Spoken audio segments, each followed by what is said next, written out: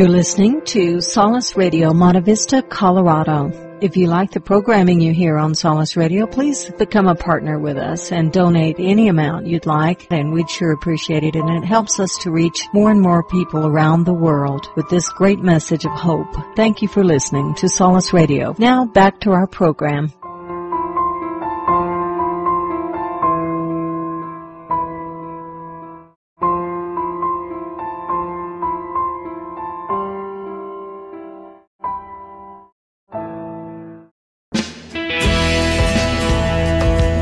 You're listening to Solace Radio on the Meander Radio Network.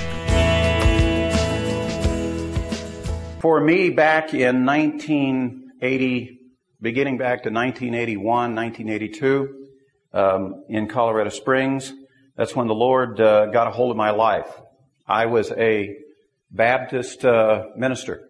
I was helping to build Southern Baptist churches in Colorado Springs, and helping to start new fellowships and discipling people, and I was a teacher, and the Lord got a hold of my life and said He wanted something more from me. I was overwhelmed. There were men I didn't even particularly care for, but they would speak, and the word would just burn through my heart, and I knew God was talking to me. And finally I yielded, and I went to get some counsel from some other brethren, and they said, well, what is the Lord saying to you? And I said, I don't know. That's the problem. All I know is He's calling, and I have this overwhelming sense of, and the only word that makes sense to me is the word bondservant. That's something that comes from Torah. Did you know the law of the bondservant is the first instruction written and recounted by Moses after the Ten Commandments? God spoke with His voice for the mountain, the Ten Commandments, and then Moses went up to get all the rest of the instruction, and he came back and he recounted it for us. The first written instruction that Moses recounted is the law of the bondservant. I didn't really understand what that meant. I did know, though, that men like Paul and Peter and John, when they would write the various writings to the brethren, they would say things like, Paul, a bondservant of Yeshua the Messiah, called an apostle. That Paul put this thing about bondservant even before he put the word apostle. One of the other things I had noted was that the book of Revelation, chapter 1, verse 1, is written to His bondservants to show to them the things that are shortly to take place. It's not written just to anybody. And I was overwhelmed with this sense of that I needed to find out what a bondservant was, and that was what God was calling me to. So in the course of the Baptist thing I was involved with, well, I was brought before the entire assembly to be examined. For those of you who are with the Baptists, you know what I'm talking about, for the ordination service. And one of the men there asked me that night, Monty, what is the first thing the Lord has told you to do? And I just thought that was the most brilliant, wise statement, question I had ever heard in the entire process.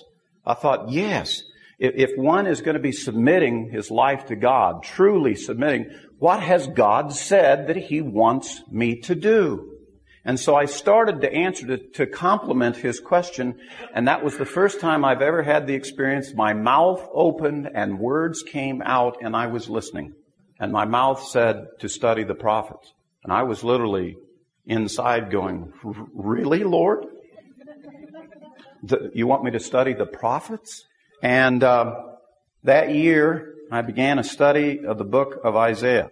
And in the course of that study, it was in 1982, I was studying the book and then teaching. You know, one of the best ways to study a book is to be forced to have to teach it. That's right. You know, teachers always learn much more than the students do. And so it was a wonderful exercise for me to commit myself to do that. So I began with the book of Isaiah, and there's a lot of chapters in Isaiah. You know, if you're going to go one chapter a week, you're going to be in this book a while. So we named the class Isaiah Through in 82, and we didn't make it. So we renamed it Isaiah Free in 83. And by the time I got to chapter 58 of the book of Isaiah, my life began to turn upside down. Upside down. God told me, He said, in just real clear terms, Matter of fact, turn there just a moment with me. Let me show you what the Lord starts out with, a series of questions. Isaiah 58 verse 1, cry loudly, do not hold back. Raise your voice like a trumpet, and declare to my people their transgression, and to the house of Jacob their sins. Yet they seek me day by day and delight to know my ways, as a nation that has done righteousness and has not forsaken the ordinance of their God. They ask me for just decisions. They delight in the nearness of God. Why have we fasted and thou dost not see? Why have we humbled ourselves and thou dost not notice? Behold, on the day of your fast, you find your desire and drive hard all your workers. Behold, you fast for contention and strife, and to strike with the wicked fist. You do not fast like you do today to make your voice heard on high. Is it a fast like this which I choose? A day for a man to humble himself? Is it for the bowing of one's head like a reed, and for spreading out sackcloth and ashes as a bed? Will you call this a fast? Even an acceptable day to the Lord? That passage of Scripture, the prophet is basically saying to Israel, yes, you've sought the Lord for just decisions. You are a nation that you claim to have righteousness and have done the will of God and have kept the ordinance of God, but you missed it. You know what really penetrated me? As I was reading through that passage and beginning to think on it, I was saying, hey, yes, this is me, this is me, this is me. Uh-oh, what I'm doing, I'm calling my walk with God acceptable to you, Lord? Only you say it's not. I thought it was. I thought my life, being a Baptist minister, was acceptable to the Lord. It's what all my teachers had taught me. But yet I'm confronted with the Word and I'm finding that there's some question. Maybe it doesn't quite satisfy the Lord. So I said, well, Lord, what's the answer to this? What's the answer? And then the Lord says in verse 6, is this not the fast which I choose? To loosen the bonds of wickedness, to undo the bands of the yoke, and to let the oppressed go free, and break every yoke. Is it not to divide your bread with the hungry, and bring the homeless poor into the house? When you see the naked, to cover him, and not to hide yourself from your flesh? My idea of fasting in those days was that I'd leave the food in the cupboard and I'd go fast. The Lord's idea of the fast is you take the food from your cupboard that you aren't going to eat and go minister to someone who's hungry. And you fast because you've served another, because you've given of you to them. You know why the widow's mites is called the greatest example of giving? You know why? You remember the Messiah. He had the disciples take note of the widow giving the 2 mites, and he said of her, she has given more than all the others. Now, how's that possible? How can 2 mites be more than all of the silver coins and the gold and so forth that was given by the others? And he gives us a simple answer. He says, all the others gave from their abundance. She gave from her need. She gave her life. She needed those mites and more. And yet she preferred the need of another and said, their need is greater than my need. I will give my life for them. This is the work of the Messiah. This is the work of the Messiah. He gave his own life. And I said, my goodness, I'm a pretty good giver. I've been tithing and all that, but oh my goodness, I've been giving out of my abundance. I haven't given my life yet. I've gone into no need to minister to another. And then it goes further. It got kind of interesting. He says there's a promise. Your light will break out like the dawn. Your recovery will speedily come forth. Your righteousness will go forth before you. The glory of the Lord will be your rear guard. Then you will call, and the Lord will answer. You will cry, and he will say, here I am. That's the kind of relationship I want with God. I want to be able to call upon the name of the Lord, and the Lord immediately say, yes, Monty, here I am. He promises this relationship. I had to admit at that time, I didn't have that relationship. I had, according to the world's standards, I was more than adequately a religious man. But I have a confession to make. When I called upon the Lord, which I didn't do all that often because I didn't want to test it too much, I wasn't sure if he was going to be there. And quite honestly, I had everybody else faked out except the Lord, of course. Then he says, If you will look at verse 10, and if you'll give yourself to the hungry and satisfy the desire of the afflicted, then your light will rise in darkness, and your gloom will become like midday. And the Lord will continually guide you and satisfy your desire in the scorched places and give strength to your bones. And you will be like a watered garden, like a spring of water whose waters do not fail. And those from among you will rebuild the ancient ruins. And you will raise up the age-old foundations, and you will be called the repairer of the breach, the restorer of the streets in which to dwell. And then this is the verse that blew me away.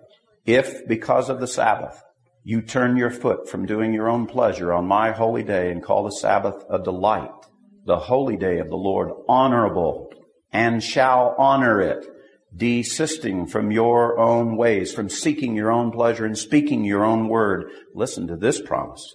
Then you will take delight in the Lord, and I will make you ride on the heights of the earth, and I will feed you with the heritage of Jacob your father, for the mouth of the Lord has spoken.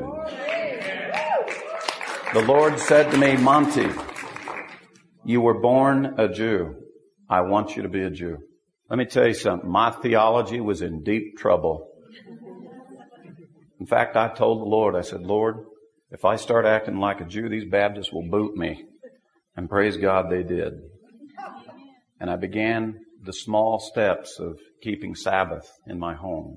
And then I began to say, what other commandments do you have, Lord? And I began to learn the commandments. And I began to go back and try to learn again. All over new.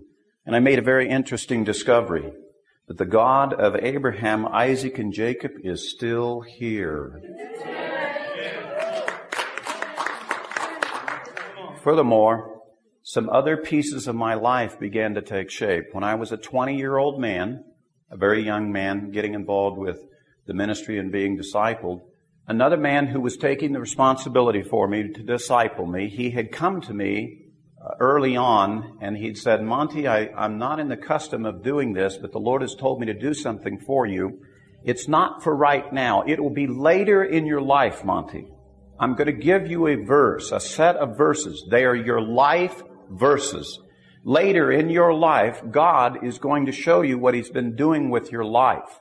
He'll explain it to you. You won't understand it right now, but later there'll be a time when you'll understand and God will be explaining to you what's happening. The verse was from Deuteronomy 8. And the verse basically goes like this. I'm going to give you the power to gain wealth in your hands. Boy, I love that part of the verse. And in fact, up to the time of 1983 and so forth, my testimony, if you were to hear the length of it, truly God did that. I am one of those guys who graduated from high school but never got my degree. Rose to the ranks of being a vice president of an engineering company, and all my colleagues that worked for me were PhDs. Let me tell you something. You cannot rise in these days to be the vice president of a major aerospace company and have 6 PhDs working for you unless God has put you there. God turned the favor of men and taught me how to be a leader and how to be the man that I was. He gave me the power in my hands to gain wealth. And my testimony is very clear with regard to that. But the rest of the verse goes on to say this. So that He might confirm the covenant He has made with your fathers as it is this day. Now, I did not understand that verse back as a young man. I was focusing in on the first part. But when I got to Isaiah 58, and he talked about returning the heritage of Jacob my father to me, then I remembered that verse. You mean, God, that you've been preparing me, you've been blessing me, so that you could confirm the covenant that you made with my fathers, Abraham, Isaac, and Jacob?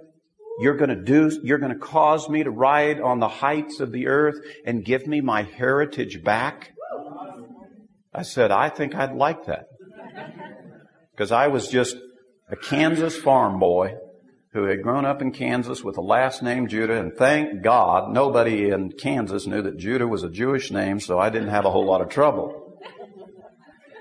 But as I began to explore my heritage and ask God to teach me, one of the things that became very apparent to me in the course of this that I needed to go back and learn the instruction of my fathers, the covenants that God had made with them. And that's when I learned, and I'm sure you're learning this in Torah also, those promises made to Abraham, Isaac, and Jacob are not just for Abraham, Isaac, and Jacob. They are also for their descendants.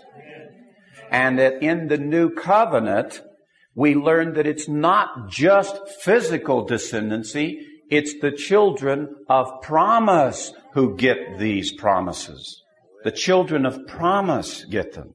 And so I said, well, it's pretty clear to me by physical descendancy I hail from them. It's pretty clear by spiritual heritage as a believer in the new covenant I certainly have it. It seems to me I'm supposed to have this, whatever this is. And so in the course of studying the book of Isaiah, and if you will turn back with me now to Isaiah 28, the Lord began to open up certain passages of Scripture to me to give me an understanding of them. As I began to inquire and ask of the Lord, what are your instructions? What are your commandments? One of the things that the Lord had, of course, put within my heart was a great interest in the second coming. You know, Lord, when are you coming? And this is a very interesting passage here in Isaiah 28 because it talks about those things. And it also talked about the dilemma of where I was at in my life. If you look in Isaiah 28, beginning at verse 9, hold your finger there for a moment. Let me cut to the chase so you know that this is about the end times. If that same chapter, move over to verse 22. The conclusion of this passage I'm about to read is, and now do not carry on as scoffers, lest your fetters be made stronger, for I have heard from the Lord God of hosts of decisive destruction on all the earth. We're talking about the end of the age. So this passage is going to be concluding with something to do with the end of the age. All right? So we begin at verse 9 now, and he says, to whom would he teach knowledge? And to whom would he interpret the message? Those just weaned from milk? Those just taken from the breast? For he says, order on order, order on order, line on line, line on line, a little here, a little there. Indeed, he will speak to this people through stammering lips and a foreign tongue. He who said, here is rest, give rest to the weary, and here is repose, but they would not listen.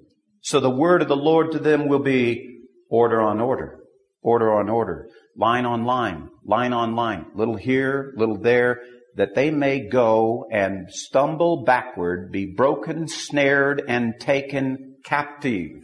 You know, one of the things that really disturbed me the most in those days, after I began to be reacquainted to my heritage and to the Torah, to the prophets, to Sabbath, to keeping kosher and so forth, one of the things that hit me was, Lord, why is it that my ancestors, who are the most religious people in the world, who had the covenants of God, the Torah, and the prophets, who were looking for the Messiah to come, who had the temple and the priestly service, who had all of this history and heritage from the Lord, how is it possible that the Messiah showed up and they blew it? What happened? Well, that's what this passage talks about. They have the instruction of God, order on order, line on line, but they didn't listen. They have it here, but instead they've stumbled backwards. They've been broken, snared, taken captive all the way to the extent they were scattered into all the nations. Why didn't the Torah, why didn't the prophecies work for them? Why didn't they get it? What was the mistake they made? And the thing that really penetrated me about that was, if those people in that day, with their devotion toward God, if they can make that mistake about the Messiah coming the first time, what is to stop us, this people today, making the same mistake for the Messiah coming the second time? What's our guarantee? What's our assurance that we'll get it right?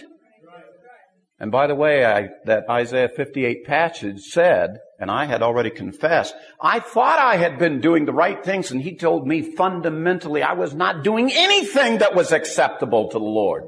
I had missed it. And I was just barely getting the glimmer of that there's more to this instruction and faith. How in the world are we to be ready for the coming of the Messiah if we're that fouled up about the basics of our faith? And that began to penetrate me, and I asked the Lord, Lord, please, we don't want to make that mistake again. Would you help us? Would you help me? I don't want to make that mistake again. Give me the insight. Help me to see, to hear, to understand. And I begged the Lord to do it.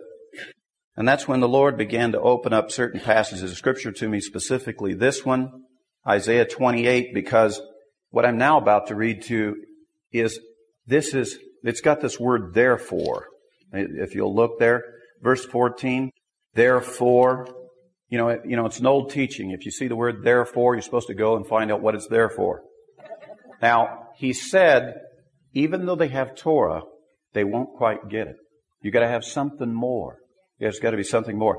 And so what the therefore is, now we're getting to the real punchline. Why has he said this? What is it that's the real message the prophet wants to say? So he's going to speak to something that's going to be happening at the end of the age that will help us to get ready. All right? You with me now? We're getting ready. This is very important information that's going to help us to be ready. So we need to listen real carefully to what he says. Therefore, hear the word of the Lord, O scoffers, who rule this people who are in Jerusalem. Because you have said, we have made a covenant with death, and with the Sheol we have made a pact.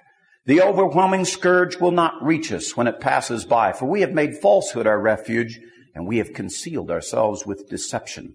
Therefore, thus says the Lord God, behold, I am laying in Zion a stone, a tested stone, a costly cornerstone for the foundation, firmly placed. He who believes in it will not be disturbed.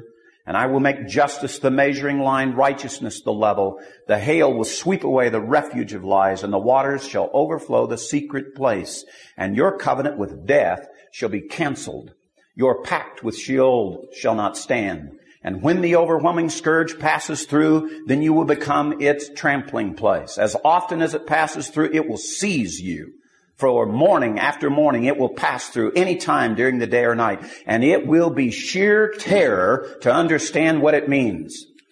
The bed is too short on which to stretch out. The blanket is too small to wrap oneself in. For the Lord will rise up at Mount Perazim. He will be stirred up as in the valley of Gibeon to do his task, his unusual task, and to work, his extraordinary work. And now, do not carry on as scoffers, lest your fetters be made stronger. For I have heard from the Lord God of hosts of decisive destruction on all of the earth. This is a passage that is describing a particular event, a covenant that Israel shall enter into at the end of the age. That when you see this covenantal agreement that Israel enters into, it will be a precursor to the end of the age, the day of the Lord, the coming of the King. And so there is very precise clues given here for he who will see, he who will listen. Now, what the Lord showed me in 1983 was the following, that this covenant is the same covenant that is spoken of by Daniel. You know the verse in Daniel 9:27 about the 70th week of Israel. A 7-year period in the history of Israel in which they will enter into a covenantal agreement, a peace treaty, in which that many characteristics of that treaty are defined for us. In fact, in my study, I have defined 16 discrete prophecies that identify what that covenant will be about and certain things that we will see about it. Now, before we go just a little bit further and talk about the history of what we've been watching for the last 6 years, let me introduce you to another concept that comes from Torah, which really talks about secrets and mysteries. Because a lot of this is concealed. This is concealed. And in fact, Daniel specifically says that many things are sealed up until the appointed time. And that certain men of understanding will come at the end of the age and give understanding to many. By the way, we'll get into it a little bit later, but there's clear signs as to what those men of understanding are supposed to be able to do. I say that to you because when Moses went back to the children of Israel, God gave him 3 specific signs to come from the mountain to go into the presence of the children of Israel and say it's time for the Exodus. If you recall, he got a staff that could be made into a snake and back into a staff. He could turn water into blood, and he could stick his hand in his cloak and it would come out leprous. Put it back in and it was clean. 3 signs. The Torah teaches us by the evidence of 2 or 3, truth is established. And it also gives us in the end time prophecies that certain of these secrets that have to do with the end of the age will come forth. The understanding will come forth by men of understanding, and they will be able to do certain signs for you. Let me review the three just real quickly for you. In Daniel chapter 8, there's a vision given to Daniel called the vision of the evenings and mornings. It says that from the time of the abomination of desolation, the sacrifice ceases until the temple is restored. There should be 2,300 evenings and mornings. Daniel doesn't understand the vision. Gabriel comes to explain. But in the course of the explanation, he says in verse 26, chapter 8, now concerning the vision of the evenings and mornings, Daniel, it is true, but seal it up until the appointed time. And then in Daniel 12, Daniel specifically asks again, what's the outcome of these things? Seal it up, Daniel, until the appointed time. Those who have insight, they will come and give the understanding to many. So one of the signs is those men of understanding have to explain the vision of the evenings and mornings. What is that 2,300 evenings and mornings mean? Because it has something to do with the great tribulation and the end of the age and decisive destruction upon the earth. Sign number one. Sign number two. I'm sure you're familiar with this verse. Revelation 13:18. Here is wisdom. Let him who has understanding calculate the number of the beast. It is the number of a man, and his number is 666. That prophecy is not primarily about the antichrist and the number of a name. It's a prophecy about how you identify the men of understanding. They can do this calculation and show it to you. Number three, Revelation 17:9. Here is the mind that has wisdom. There are 7 kings. There's a riddle. There are 7 kings. 5 were. One will come, but he will only remain for a short time. The beast is the 8th, but he's one of the 7. It's a riddle. They'll solve the riddle. Just like Daniel did to Nebuchadnezzar. What we should be looking for, brethren, is we should be hoping for and looking for the men of understanding who will come at the end of the age and explain what these prophecies are about. What I'm trying to give you a sense of, God has planned it to where that all the understanding is not immediately available. Our brother talked about progressive revelation. I can show you very specifically. The words are there, but the understanding is missing until we get to the end times. And there's a specific way that God says the understanding will come forth. So here we are back again at Isaiah 28. I had prayed to the Lord, Lord, help me to understand. I desire to understand. And the Lord had showed me, he said, Monty, this is about that covenant that Israel will enter into, that 7-year covenant. This is the verse, this is the passage that says that the leaders of Israel will be scoffers of God when they enter into it. They'll use falsehoods and deception to do this agreement. But the agreement won't cover everything. It'll be like a short blanket, a bed you can't get comfortable with. And it will be a covenant with death. This will harm Israel. It will not help Israel. One of the other things that the Lord showed me is, with regard to insight, coming from Daniel 9, that it would be a covenant made with Israel the 70th week. It's not just any 7 years. It has to be 7 Hebrew years. 7 years of Israel, in the life of Israel. That means it has to be years from Rosh Hashanah to Rosh Hashanah. Not just any time of the calendar. 7 Hebrew years. Because all the other 70-week prophecies all came in that sequence. So that 70th one better match that too. So I said, gee, that's interesting. You mean we're looking for a covenant that Israel will enter into, which will be a 7-year agreement, and it will begin on or about a Rosh Hashanah. And the 7 years will be 7 Hebrew years we're referring to.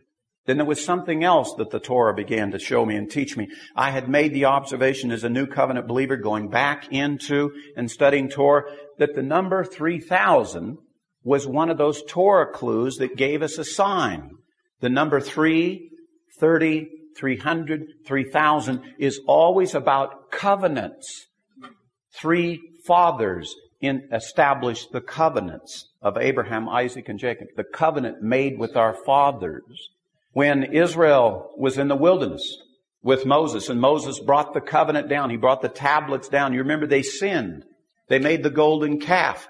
He threw down the tablets. And that day, 3,000 sons of Israel were judged who had sacrificed to the golden calf. When the new covenant came, the same day, when the Holy Spirit was given, 3,000 were saved. The Lord said to me, this covenant with death will also have the sign of the 3,000. It's a covenant. And there was other things we began to glean and understand from this passage. So having now set this passage before us, I want you to keep this passage before you. And now let's move to the present tense. Because I'm getting ready to show you that something has been happening before our eyes in this world, and we're not getting it. Our brethren are not listening. They're not observing. And instead of understanding, we're getting ready to make the same mistake. We're getting ready to stumble, fall backward, and be taken captive because we won't believe.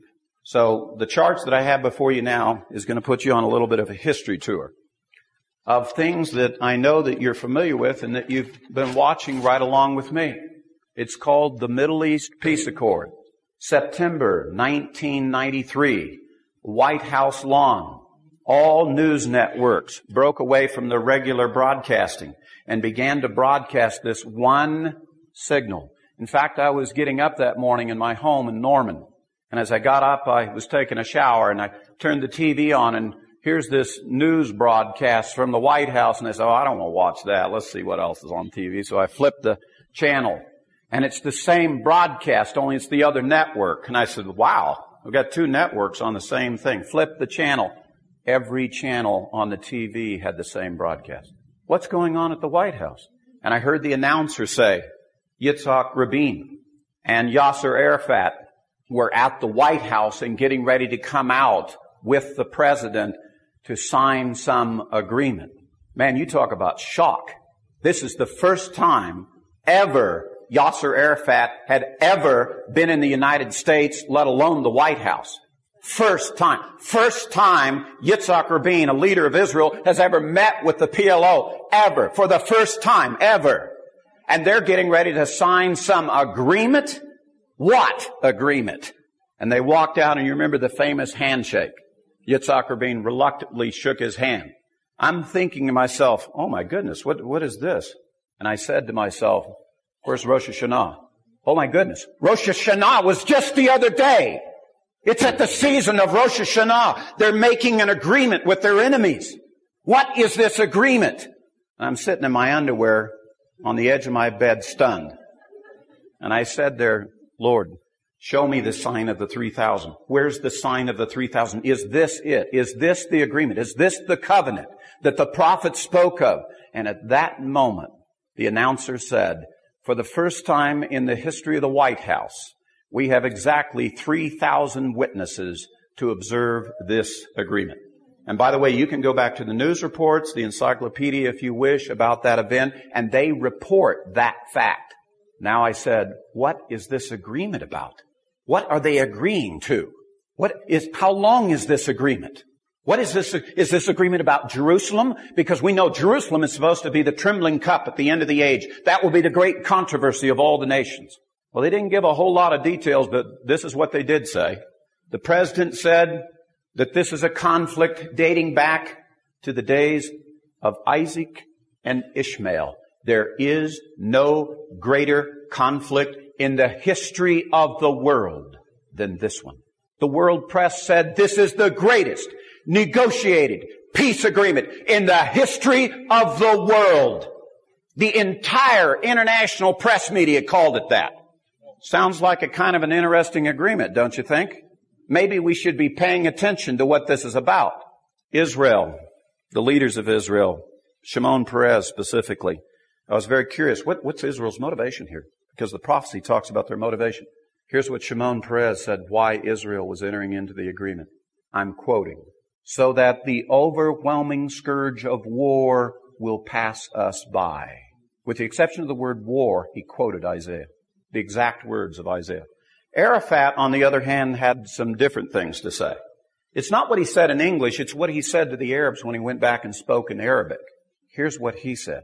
He says, I'm making a temporary peace with Israel like Muhammad did with his enemies. I'm on the mountains, and when they're in the city, and when they relax, I will sweep down from the mountains and destroy all the inhabitants of the city.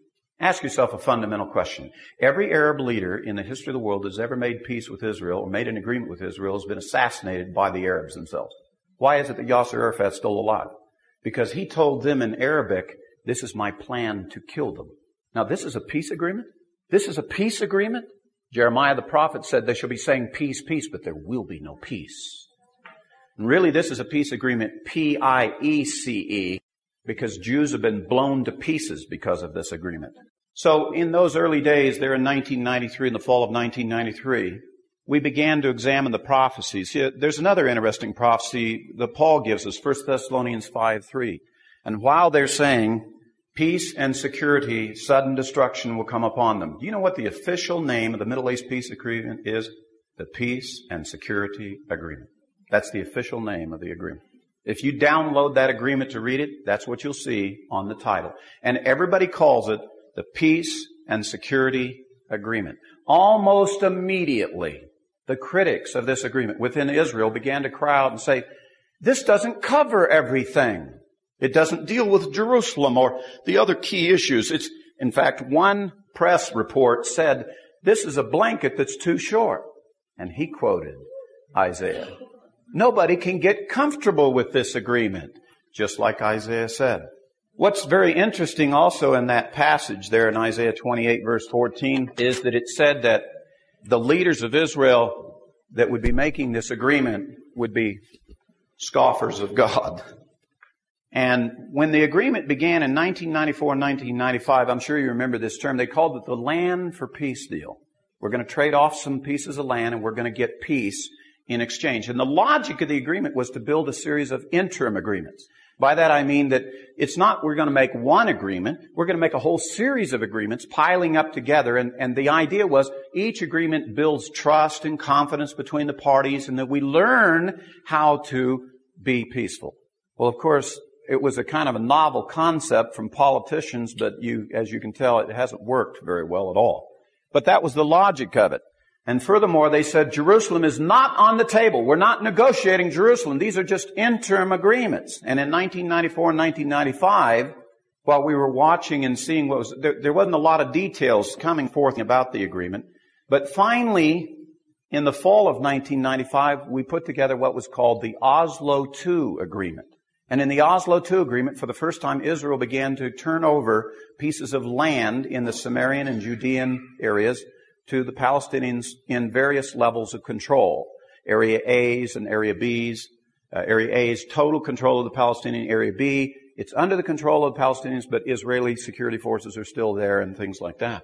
And there was these chunks of land being offered up. About that time, in September of 1995, there was a very interesting press report that was leaked by the Vatican through La Stampa magazine. The Vatican reported that there was a secret part to the Middle East peace agreement, and it had to do with Jerusalem. Now, everybody had been saying Jerusalem is not part of this negotiation, it's not part of this agreement, but suddenly there's this secret purport that Shimon Peres has specifically agreed with the Vatican, with Arafat, about something about Jerusalem. And anytime you hear about Shimon Peres doing that, which his name means he who divides, you need to take note. Because, oh, by the way, all of the names of the leaders of the prime ministers of Israel, they are the prophetic story of what's happening to Israel. Did you know that? That's right. The meaning of all their names. Perez has been the man who's been trying to divide. Remember Yitzhak Shamir? The thorny hedge, he who resists. And boy, did he. Rabin, the many strong ones. And you're going to see something very interesting about his name in a moment. And I'll get through the other names as we go through them. So we have the Oslo II Agreement, and what we're being told is that there is some evidence that Jerusalem is to be divided, and they also say that there's a Golan deal about the Golan Heights. However, Yitzhak Rabin says no to the Golan. No, we will not give back the Golan. And almost immediately thereafter, Yitzhak Rabin is assassinated. Now, what was so interesting was that a few weeks before his death, he made the following statements. He was arguing with Jewish authorities, and they were against the Middle East peace deal. And they were using the argument of the Scriptures from the Torah. Why? That God gave the land to Abraham and to his descendants, not ours. We don't have the authority to give it away. It belongs to God. And as a result, he had made the statement countering these discussions by saying, the Bible is not a deed to the land of Israel. And then he went further. I do not believe in the greater Israel. What is the greater Israel? That's the teaching of Genesis 12 through Genesis 15, when God promised to Abraham the land all the way from the Mediterranean, the river of the Nile, all the way to the Euphrates River, which, by the way, maybe only in the time of King David have we ever seen when Israel was anywhere near that amount of land. For the most part, we in Israel have seen Israel, that small portion there to the west of the Jordan River and the Dead Sea. We just call it the down payment. God's down payment for the greater Israel to come in the kingdom. And so he's saying, I don't believe in the greater Israel. And he scoffed at God. And as a result, there was great shock when people heard that. At the moment that observant Jews were observing Havdalah, Yitzhak Rabin was assassinated. What Sabbath was it? Lech Lecha, the teaching of the greater Israel.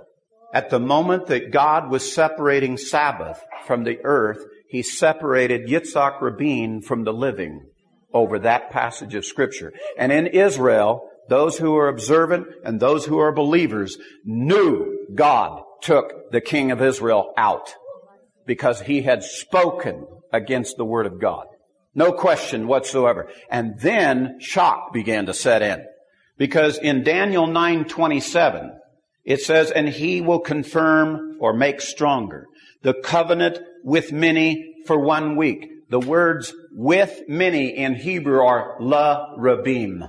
He will confirm the covenant with Rabin for 1 week. His name is in that prophecy because that's the meaning of his name. The many strong ones, the many leaders. And suddenly the Rabin agreement was now this Middle East peace accord. And all the leaders of the world came to Jerusalem to his funeral in November of 1995. It was a world event.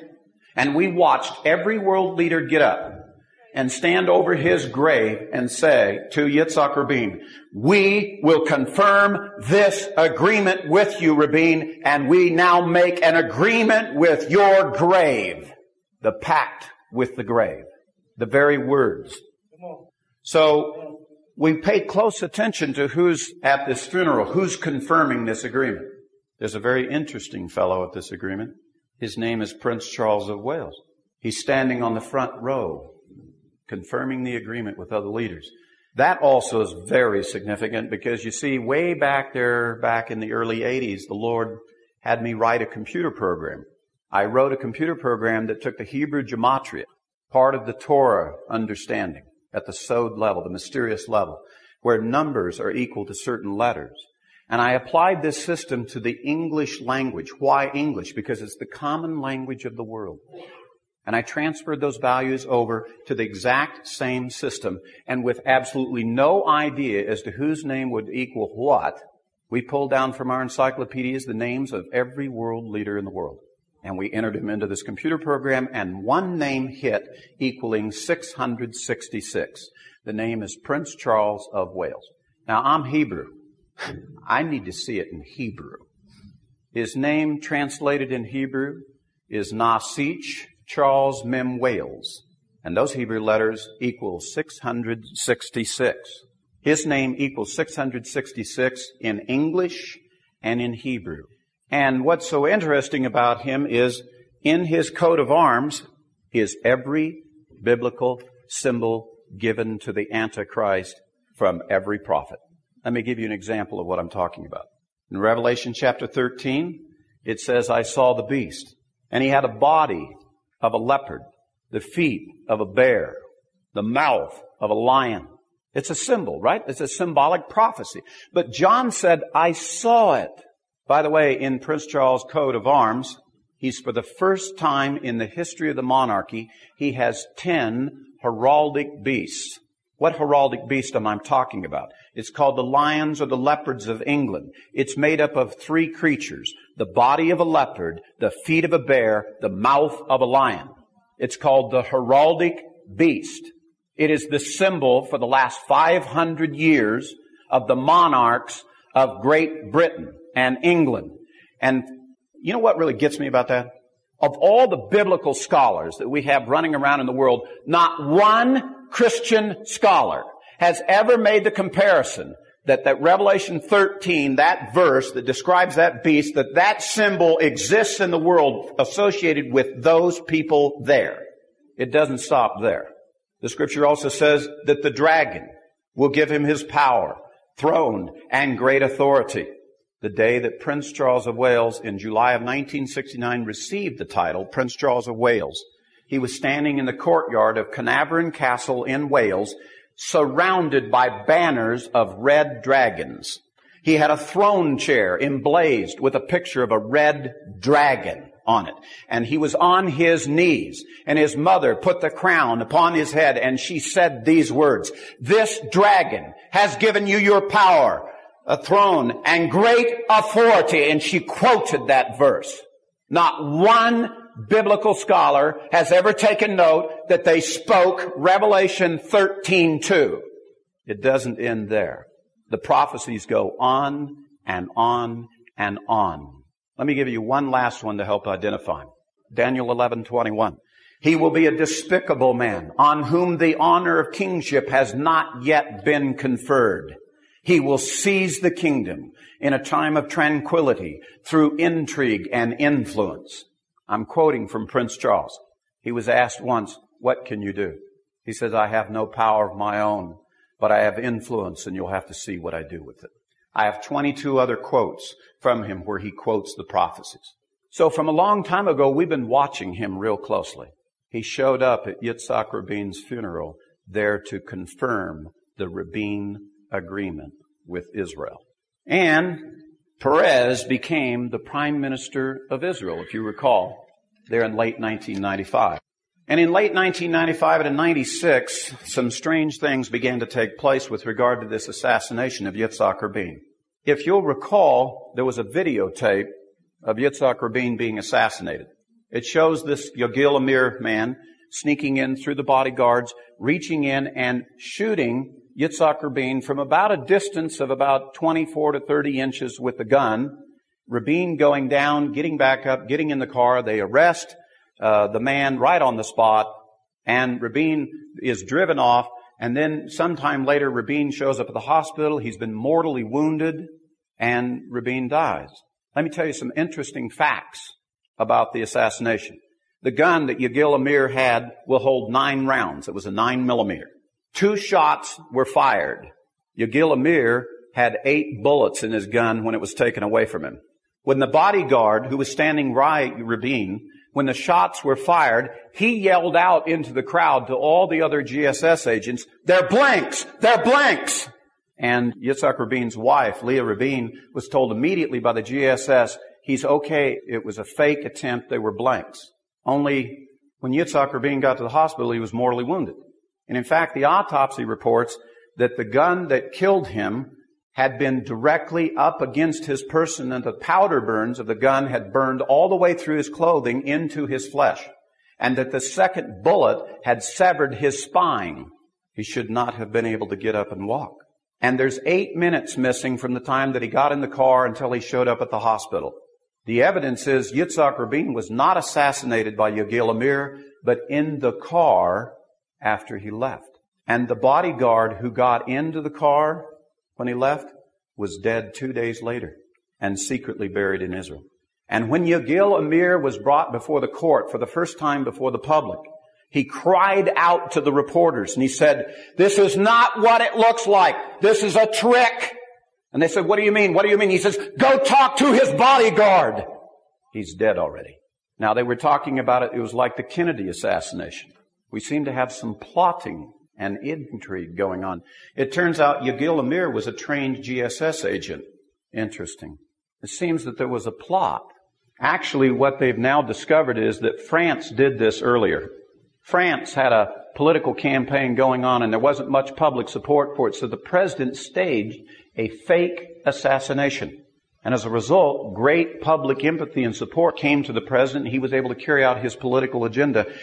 And the French and the Israelis have always exchanged ideas and weapons and other things. And some people theorize that that's what was really happening here, that the Labor Party was attempting to pull off a fake assassination, only somebody in the government said, why make it fake?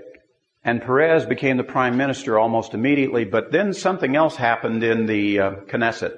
The leader of the Likud party, Benjamin Netanyahu, stood up in the Knesset shortly after these events, looked right at Shimon Peres in the eye, and he said, Peres, Israel will be ruled by ballots and not by bullets. And all of a sudden, Shimon Peres, who had at least 2 more years on his term as prime minister, called for early elections. And we had elections in Israel that then came in the springtime of 1996. I was in Israel in those days, just before the election. And while I was there, I was picking up some of the political banners, the bumper stickers and so forth there for the campaign. And it was really interesting because the Likud party was passing out bumper stickers that said, we're for security. Labor was passing out ones, we're for peace. Everybody's going, peace and security, peace and security. That's all literally people in the crowds were shouting at each other. And then there was a interesting press report while I was there. It was being leaked to the press that Peres said right after the elections, he was telling the press, I have a surprise announcement for you concerning Jerusalem. And everybody's going, what about Jerusalem? We have a surprise announcement. Wait till after the election. And lo and behold, Peres lost. Benjamin Netanyahu became the prime minister of Israel by the slimmest of votes in modern historical voting time. And suddenly he didn't get to make his announcement. It turned out his announcement was, we've learned later, he was going to make the deal to give the Temple Mount to the Palestinians forever. And he didn't get to do it. I think God had something to do with that. And Yasser Arafat got very depressed after that. So in the summer of 1996, Netanyahu's the new prime minister of Israel, and it turns out that he wrote a very interesting memo to the religious community trying to get their support for the election. Here's what he said. If you will vote for me as the prime minister of Israel, in the course of me being the prime minister, I will help you get a piece of the Temple Mount back. Wow. By the way, this is very significant. If this really is the Middle East Peace Accord, is the 70th week of Israel, that last 7-year thing that we're looking for, we know somewhere in the midst of, or as a result of this agreement, Israel is supposed to be on the Temple Mount again. There's supposed to be another altar built, and when that altar gets shut down, that's supposed to be the start of the Great Tribulation. That's what's supposed to start the decisive destruction that comes upon the earth. So here's the Prime Minister of Israel pledging to the religious community, I'm going to help you get a piece of the Temple Mount. And he had promised it in writing to them. So as we went through that summer and his government began to be formed, the rabbis and all of the religious community were going to Netanyahu and saying, when are you going to make the decree? Give us a piece of the Temple Mount. When are you going to do it? And in fact, they got very agitated with him, and to put a little pressure on him, the rabbis called all of the religious community and said, this was in the summer of 1996. When you hear the shofar sounded on Rosh Hashanah, every Jew go to the Temple Mount and take it. And this got serious. In fact, I had my brethren in Jerusalem calling me up and say, Monty, pray for Jerusalem. We're about to see a bloodbath. This is very dangerous. They are scared to death in the streets of Jerusalem. And so Netanyahu calls the rabbis in. He calms them down. Guys, work with me. It's going to take some time. I'll do my best, but you're going to have to be patient. Work with me. So peace prevails, and the rabbis send the word back out through the Jewish community. Don't go up there on Rosh Hashanah. The only problem was they didn't get the rumor, the turndown of the rumor to the Palestinians. The Palestinians heard the rumor the Jews were going to take the Temple Mount. So after Rosh Hashanah, just before we had about Sukkot, they opened the exit door to the rabbi's tunnel that opens out into the Via Dolorosa over by the Lion's Gate. And when they opened in the Palestine, that's in the Arab quarter. And when the Arabs saw that happening, the Israelis opening that up, they said, the Jews are under the Temple Mount. They're taking the Temple Mount. And we had a riot. And 70 people died. The press said, these are apocalyptic numbers. You darn tootin' they are. This is very serious business. And it turned out that they were believing that the Jews were going to take the Temple Mount, and that wasn't what was happening. But that's the tension level that was now building. This Middle East Peace Accord is about the Temple Mount now. And the Arabs were saying, when are the Jews going to take it from us? If you recall there in the winter of 97 and leading up to 97, why we had the Hebron negotiations. Netanyahu was trying to put up the interim agreement concerning Hebron. And the families that lived in Hebron at Kiryat Arba, they were expecting Netanyahu and his government to back them and support them and not leave and not turn it over. And he did. And now the religious feel that they've been double-crossed by Netanyahu. He didn't keep his promise about the Temple Mount, and he didn't support the families in Hebron. And as a result, nobody liked Netanyahu. What does Netanyahu's name mean? The gift of our God. And what is this gift that we got? Well, it turns out it was a big delay in the Middle East Peace Accord. Because as we go into Purim of 1997, the fourth blood red moon on the fourth consecutive Hebrew holiday, they just stalemated all the negotiations. It just came to a standstill. Nothing could be done. Everything was locked up. So from Purim of 1997 into the wintertime of 1998, the negotiations are stalemated. There's a lot of charges and countercharges. The Israelis are saying that the Palestinians aren't doing their part. The Palestinians are saying the Jews are not doing their part. They're breaking the agreement and so forth. And finally, toward the summertime there of 98, Netanyahu began to try to move things forward, and he made an interesting suggestion. He said, let's stop with the interim agreements. Let's go right to the final agreement. Boy, was I waiting for that. Because we know the final agreement is about Jerusalem. And we're going to find out what this thing is really about. But Arafat doesn't want to do that. Here's the reason why. At every interim agreement, he's getting something from Israel. Why stop that process? Why go to the whole thing when I can chip away at them and I keep getting things I want? So he says, Israel, you're not keeping the agreement. I want the interim agreements. And Netanyahu says, this is not working. Let's get to the final thing. This interim thing is not building peace at all. It's not building confidence at all. And so a whole series of Netanyahu scandals begin. And it's clear that the United States no longer likes Benjamin Netanyahu. Clinton can't stand him. Begins to snub him. He's talking to Arafat and bringing him over and all those kinds of things, but he won't even meet with Netanyahu when he comes to the United States for various functions. And in fact, the way it built, of all of that kind of building up till in about February of 98, I'm not positive, that might have been January, but it was in that early 98 time frame, Clinton finally asked for Netanyahu to come to Washington. And he's going to sit down with Madeleine Albright, and the press reported this. They said Clinton is going to take Netanyahu to the woodshed. He is going to read him the riot act. He is going to straighten him out. He's going to tell him how the bread gets buttered. What's real interesting was that Netanyahu came into the meeting, and at the very moment that they took their seats there in this meeting, an aide to the president came into him with an emergency message. The Monica Lewinsky story had just broken. The meeting was adjourned. Benjamin Netanyahu got on a plane and went home and said, it's Mr. Clinton who has to worry about his job, not me. Which was another wonderful example of, you do not mess with the king of Israel and try to take him out. That's the business of God of Israel only. And even if you're the president of the United States, you mess with God's anointed, God is going to mess with you. And as a result, in this country, there is no doubt in any believer's mind, we were watching God judge and embarrass the President of the United States like we have never seen happen before. And in fact, it was leading to impeachment, and he was the second president in the history of the United States to be impeached, and he almost lost his job. He spent the rest of the year holding on to it. Netanyahu had peace back in Israel. Now, as soon as the impeachment proceedings ended, the president says, I've got to have a success story. I've got to get back on the front page with something other than Monica Lewinsky. And so he said, I know how to do that, what I've always done. The president, our president, is such a great leader. Look, the whole world sees him this way. He solves problems of biblical proportions. That is a quote from the White House.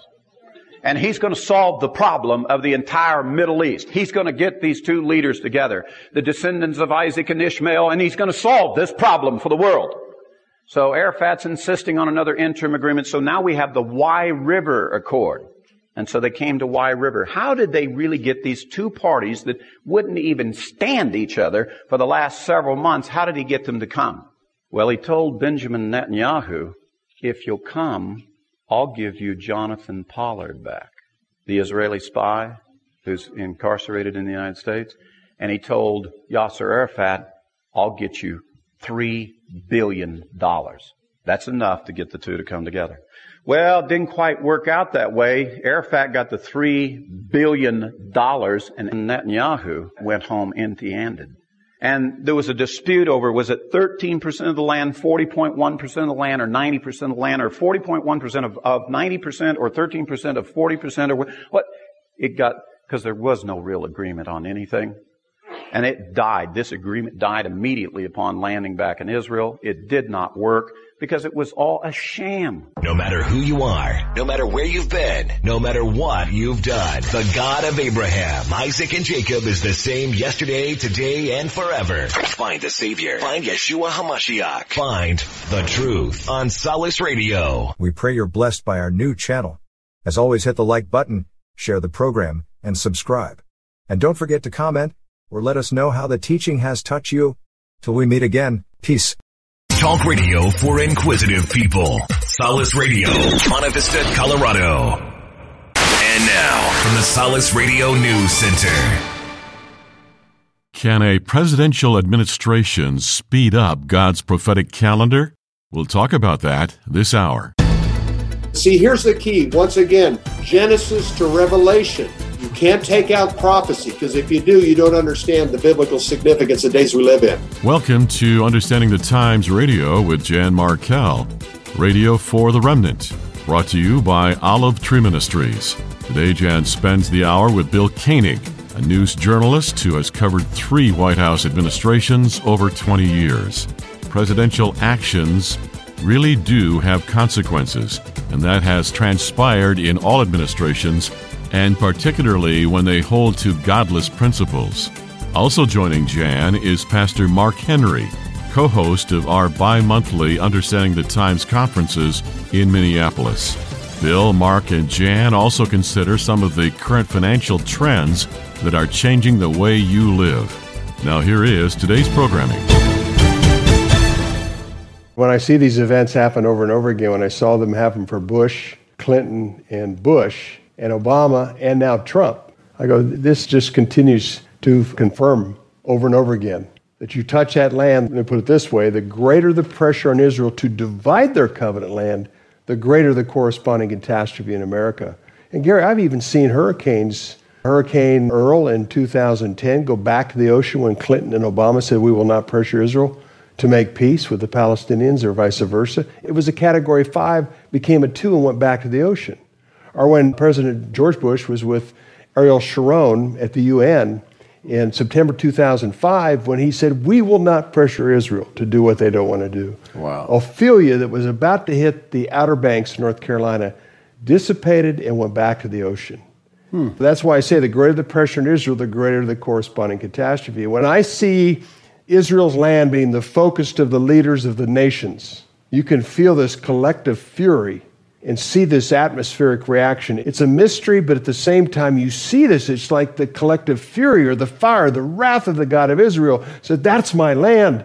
I do not intend for Judea, Samaria, the biblical heartland of Israel, or the city of Jerusalem to be an Arab state. Welcome to the program. I'm so glad you can join me for the hour. I'm spending the hour with the familiar voice of Bill Koenig, whom many of you know from many sources, actually.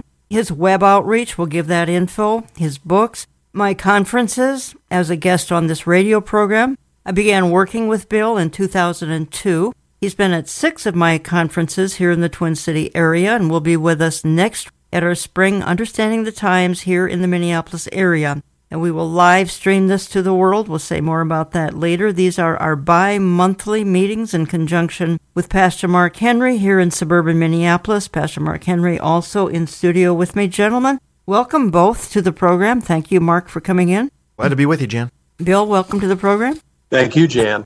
Bill, you have been reporting on things in Washington for over 20 years. You were a White House correspondent there for years. You continue to be doing electronic newsletters and speaking about the situation in our nation's capital. And my observation is, certainly in recent years and even decades, those in power care about only that power and financial gain. Tell me how things have changed, and I mean kind of in a paragraph or two, how things have changed over the time that you have been observing and writing about these things. Starting in 2001, being at the White House in the beginning of George W. Bush's term, I was so surprised at the level of vitriol and hatred of the leftist media, which was the majority of the people in that press room, towards Republicans, towards conservatives. Ronald Reagan had a lot of challenges with the media. George Herbert Walker Bush did. And then to watch on a daily basis, they were constantly after Bush. At that time, we were involved in Iraqi freedom toward the end of 2001, and it just continued like that. After 9/11, and then the Iraqi war, and then up to Katrina. He was always being questioned, and the whole mindset was, we don't like conservatives. And then Obama came into office. The media became more and more, obviously, they could do whatever they wanted to do there with Obama because he was their guy. He was a leftist. He was the guy that was in favor of same-sex marriage. He was the guy that posted on the day that he was inaugurated the LGBT agenda. He was the guy that spoke of racism in America. He was the perfect guy. Majority of the White House media, this was their guy. And then Trump came on, and Trump took him on. They didn't like that.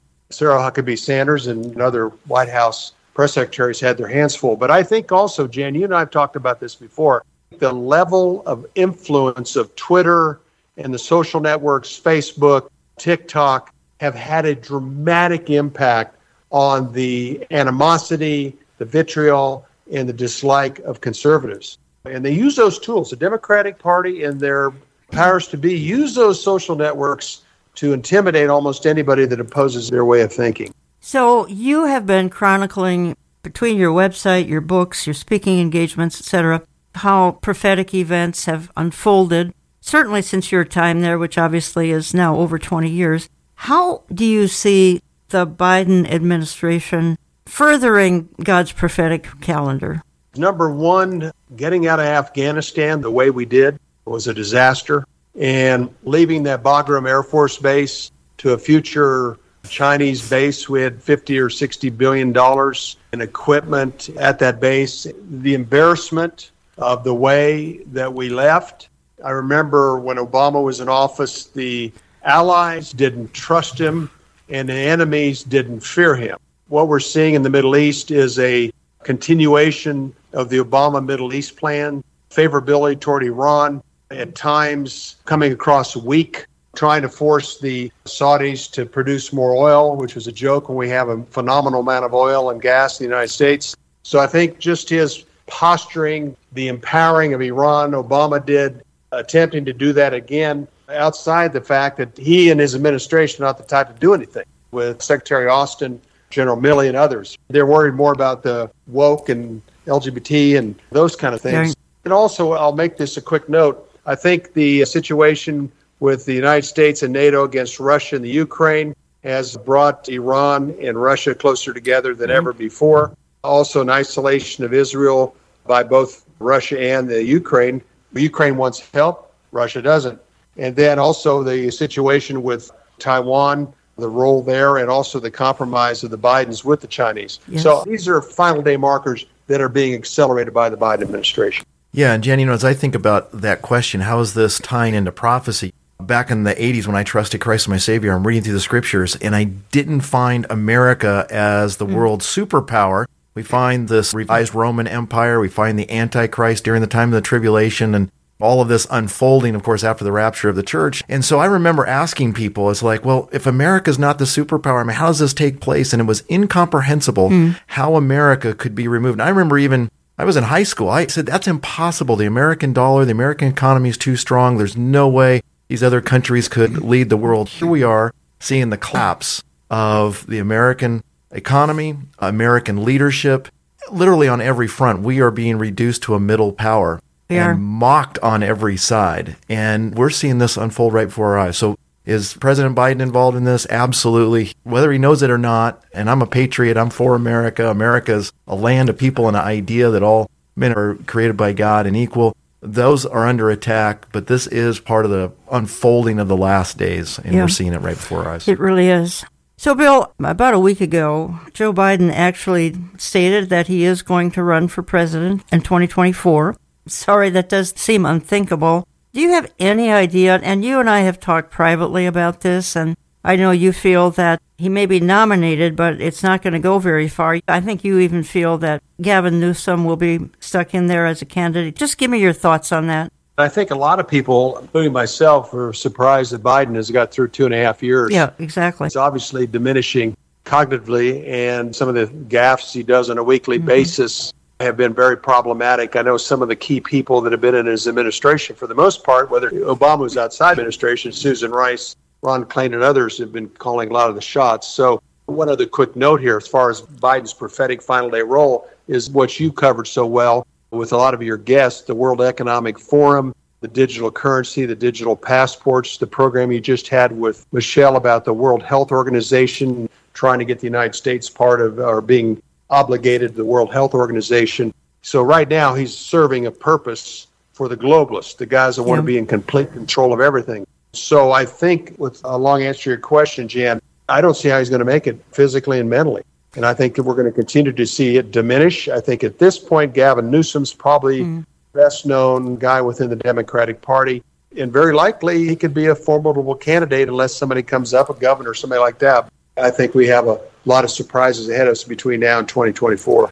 Mark Henry, I don't think we've lived at a time when the prophetic events that have been referred to here, and there have been half a dozen of them, quite frankly, there are probably dozens and dozens, have been unfolding at the rapid pace that we see now. No, and it's interesting, when you read Daniel chapter 9, and it talks there, Daniel, seal up the things that he's talking about. And he says, but they're going to be revealed. They're going to be understood when two things happen, when people travel to and fro throughout the whole earth. And then secondly, knowledge increases. And you think about those two things in light of human history. My grandmother used to go to church in a buggy. My great-grandmother, she raised me. And she would talk about they'd have to get the horses and they'd have to hook up the buggy. So if you go back through human history, all through human history, as fast as a horse could go, that was the speed of man. But now, and you think about knowledge increasing, AI technology, the compounding of that. And so we're seeing these things happen at a very rapid pace. We shouldn't be surprised. It should move everyone's heart to believe in the Lord Jesus Christ and seek him these days.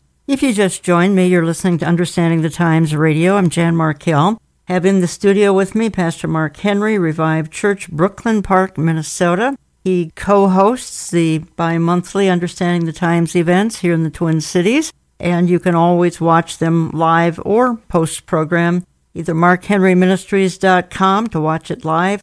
Bill will be with us on Thursday, May 11th, 7 to 9 p.m. Central Time, always Central Time.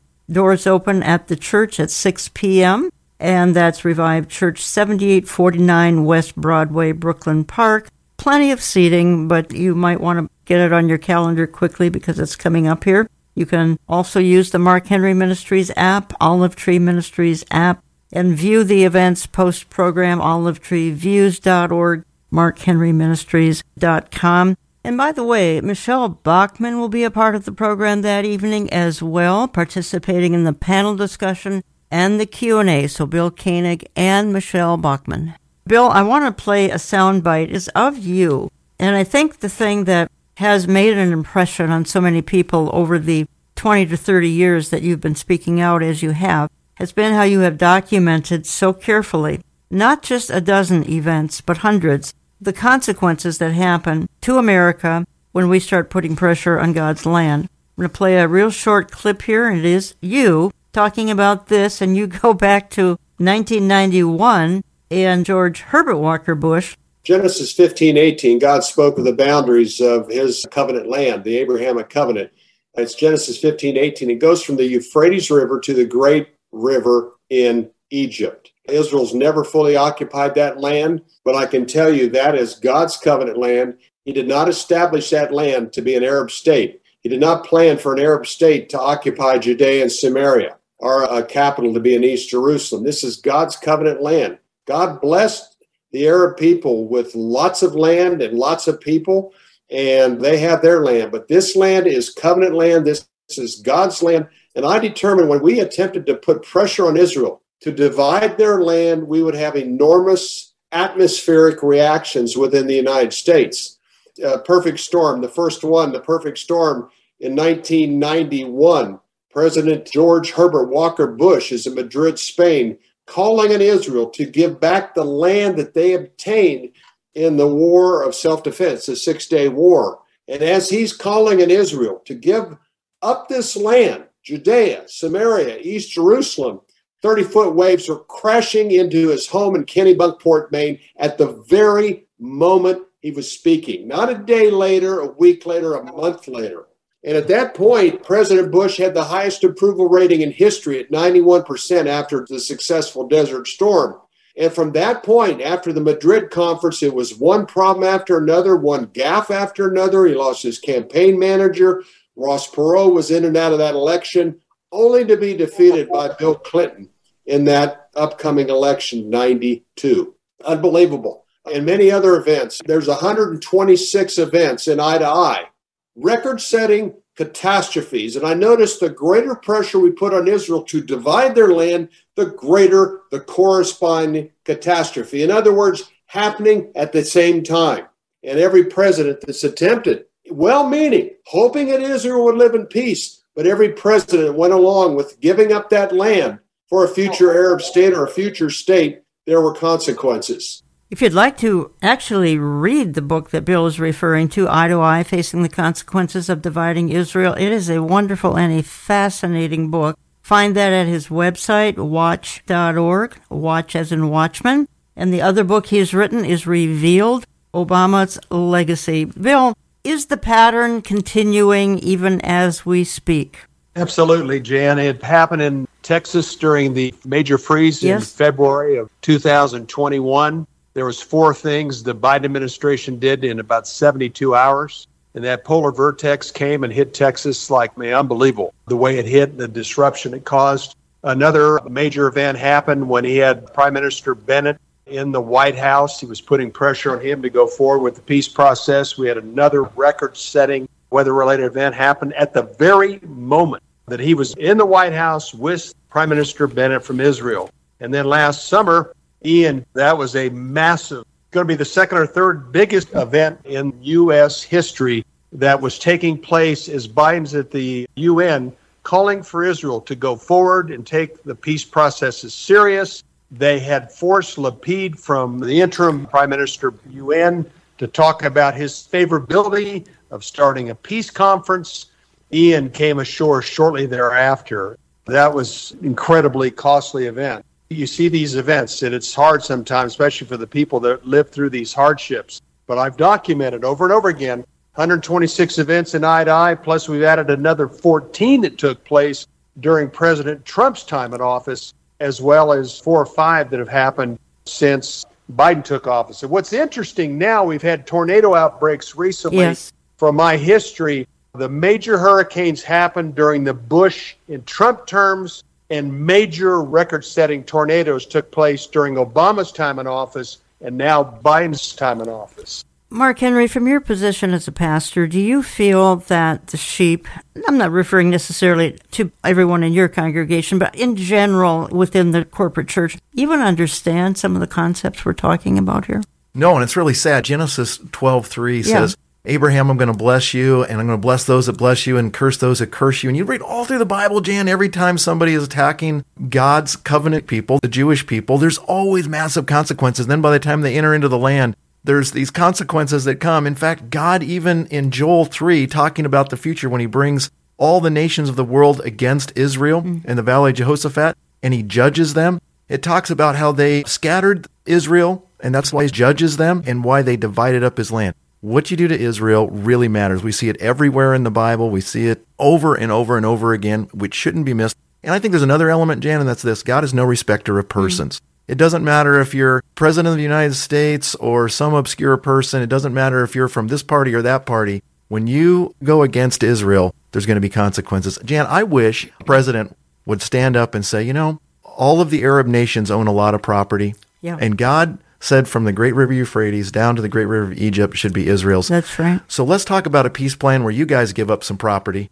and give them that. Mark, before we even take a midpoint break here, we need to have you talk about, and again, now we're back to referring to what's coming up on May 11th. At your church here in Brooklyn Park, Minnesota, northwest suburb of Minneapolis, the pastor's huddle. What is it? Why are you even pursuing a pastor's huddle? Jen, one of the things you and I have often talked about is how we need to strengthen the church and help people understand the great truths and realities that God has a plan for Israel. He has a plan for ethnic Israel. He's got a plan for the church. And at the end of the time of the Gentiles, which we're currently living in, there's going to be this rapture, and God's wrath is going to fall upon the world and is going to bring Israel to a place of repentance. And we're going to see this great revival. All of Israel will be saved at the end of the tribulation period.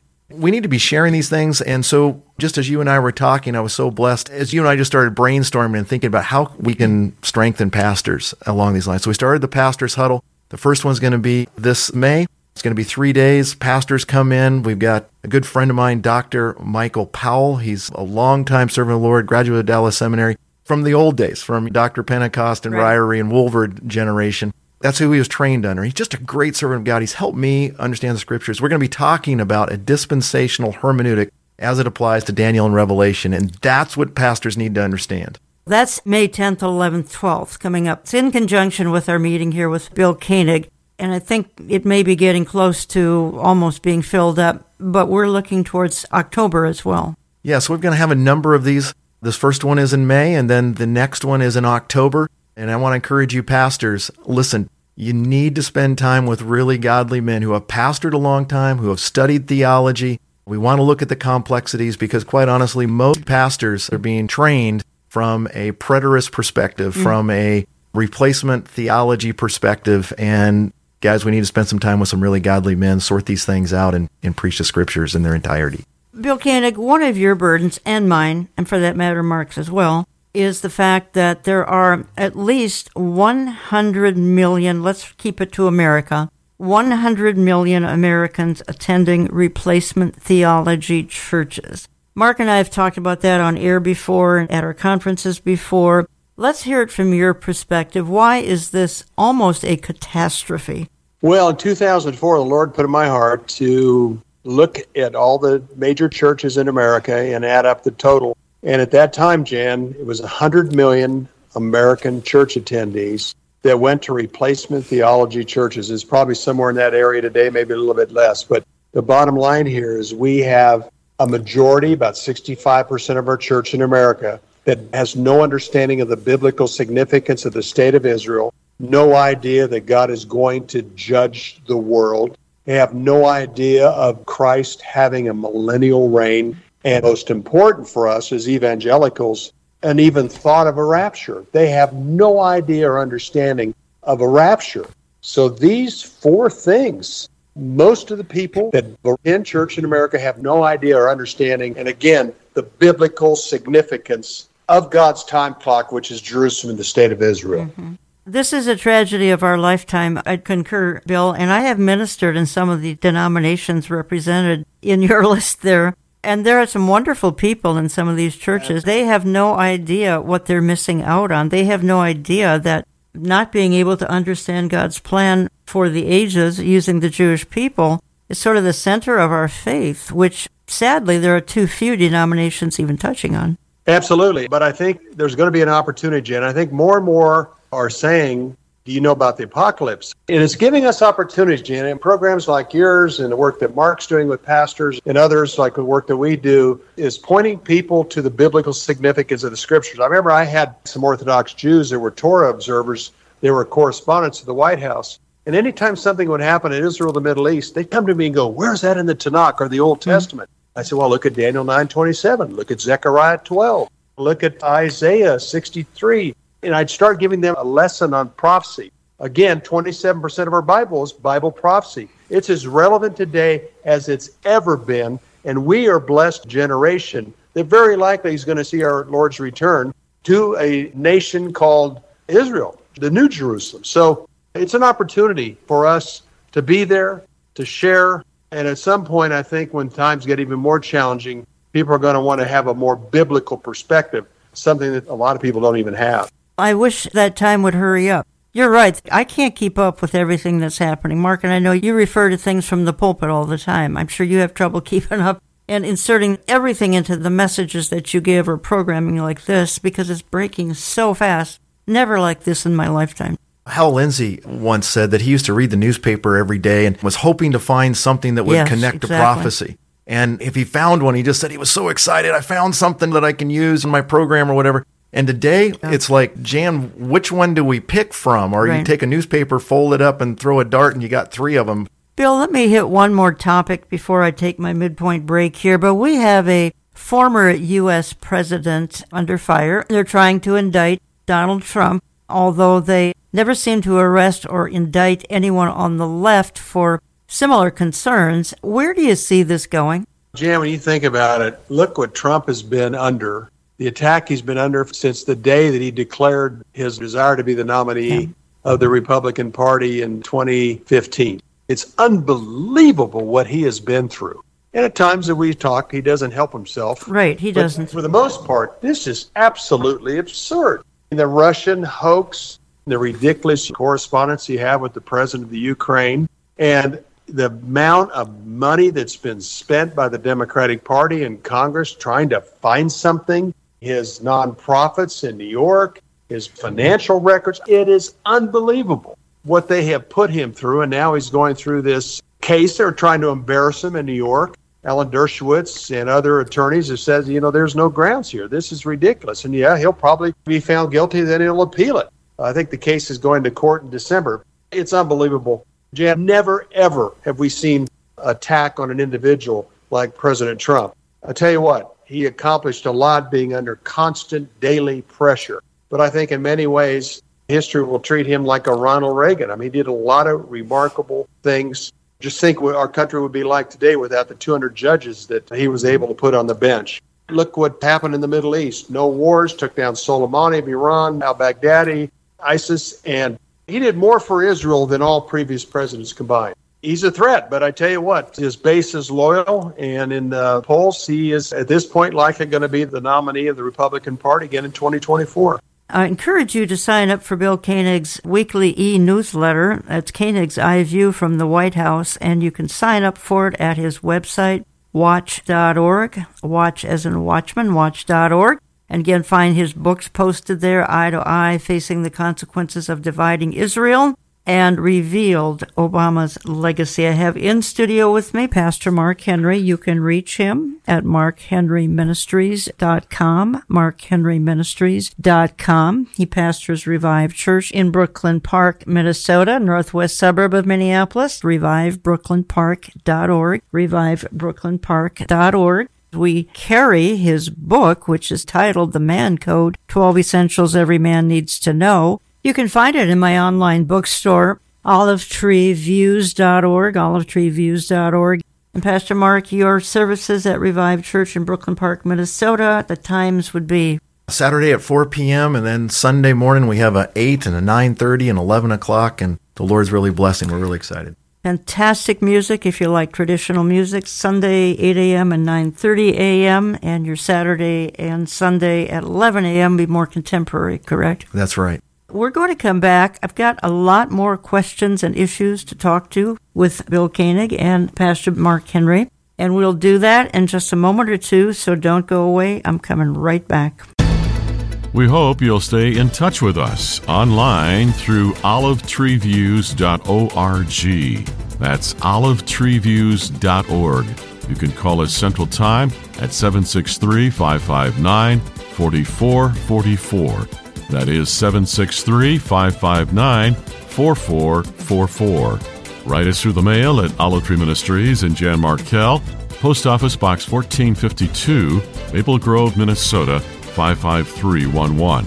That's Post Office Box 1452, Maple Grove, Minnesota, 55311. All gifts are tax deductible. In this age of uncertainty corrupted by sin and greed, where truth cannot be found, thank you for trusting Understanding the Times Radio and Olive Tree Ministries. We are so pleased to introduce the latest book by author and teacher Amir Tsarfati. The book is Has the Tribulation Begun? Avoiding Confusion and Redeeming the Time in These Last Days. The book looks at the signs of the times compared to global events today, but it also offers hope and enables us to persevere in today's temporal world. The book comes with an optional workbook for individual or group study. This is a book for such a time as this, as we watch world events line up with the Bible. Find it in our online store at olivetreeviews.org. That's olivetreeviews.org. Call us Monday through Friday Central Standard Time at 763-559-4444. That is 763-559-4444. Or sign up for our newsletters that offer products. That's Has the Tribulation Begun? Avoiding Confusion and Redeeming the Time in These Last Days by Israeli author Amir Tsarfati. It will truly be a tool to help you better understand the times and be a watchman on the wall.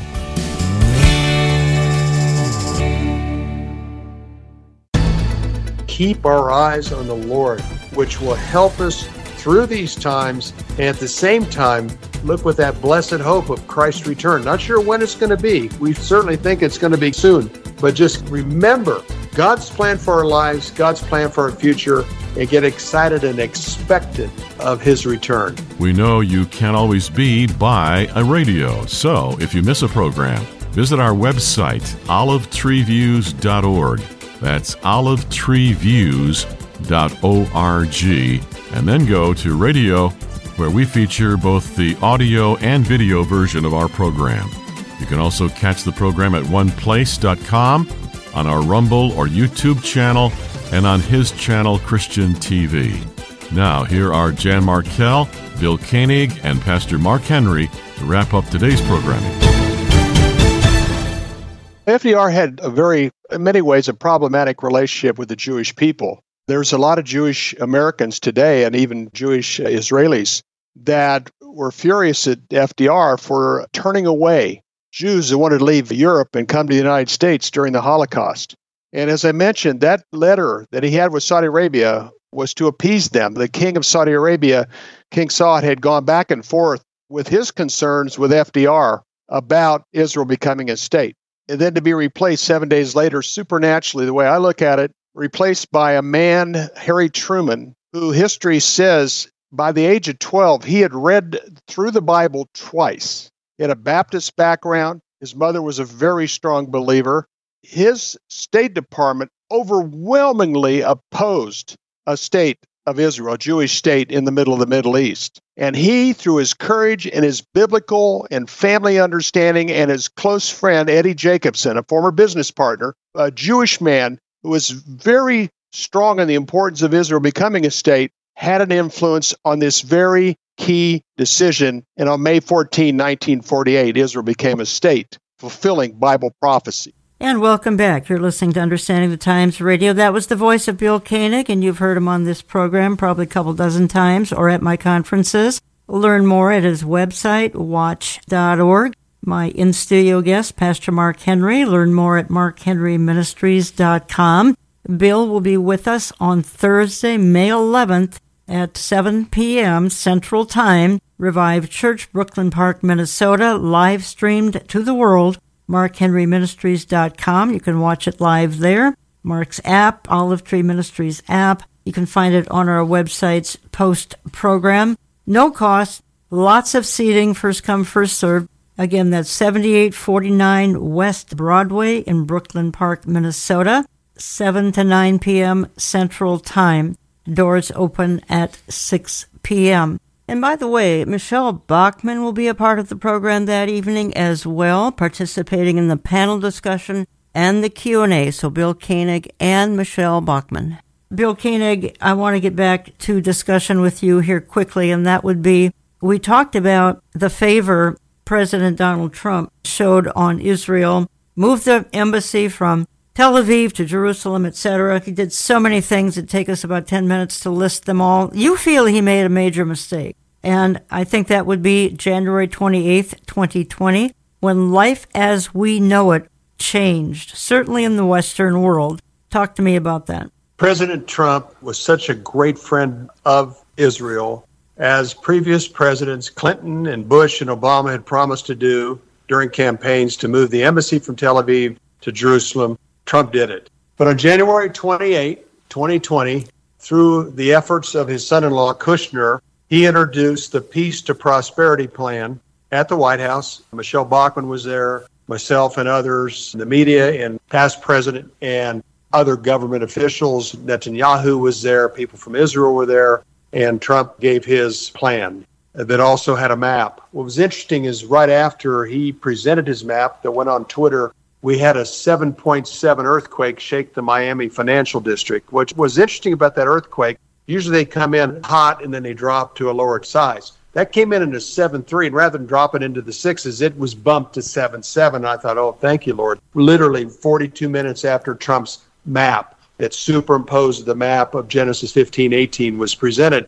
Also, later that afternoon, Peter Navarro, a White House advisor, was telling President Trump previously, but especially that afternoon, was telling Fauci and Azar, the health secretary, and Mulvaney, the chief of staff, we've got a huge problem. It's called coronavirus.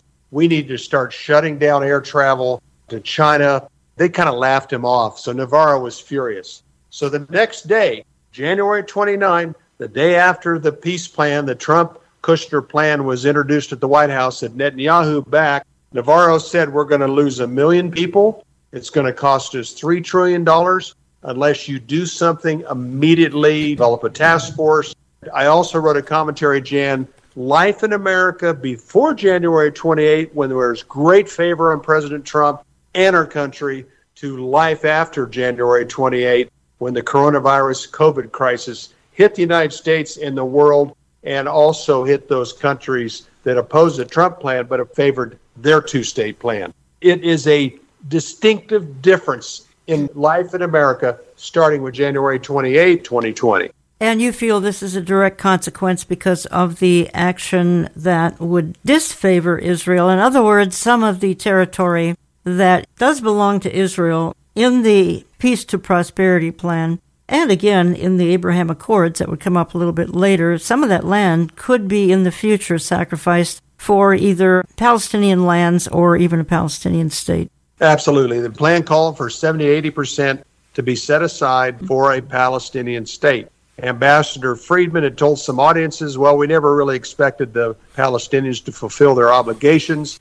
And at the Jerusalem Prayer Breakfast in Houston in February, I talked to former Chief of Staff Mark Meadows. I said, Mark, there was a distinctive difference when that plan was delivered. He said, well, we never thought they would accept it anyway. I said, Mark, it doesn't matter. It continued the two-state narrative. You talked about a future Palestinian state in 70 to 80% of Judea and Samaria, and it talked about a future capital in East Jerusalem. So I don't care whether you guys meant it or not, life for the Trump administration changed dramatically on January 28th, led to a COVID crisis, but led to vote by mail, the outcome that many of us were concerned about. Right. Your thoughts, Mark? Jan, it just shows that God is no respecter of persons again. Here, the president who had moved, and I remember going to Israel for the first time, and you'd go into Tel Aviv and we'd see the U.S. Embassy, and our Jewish friends would always say, our guides, and they would say, oh, if we could just move that to Jerusalem. And he does that. And, he does so many wonderful things for Israel. And then he presents this two-state plan, and that's a demise. And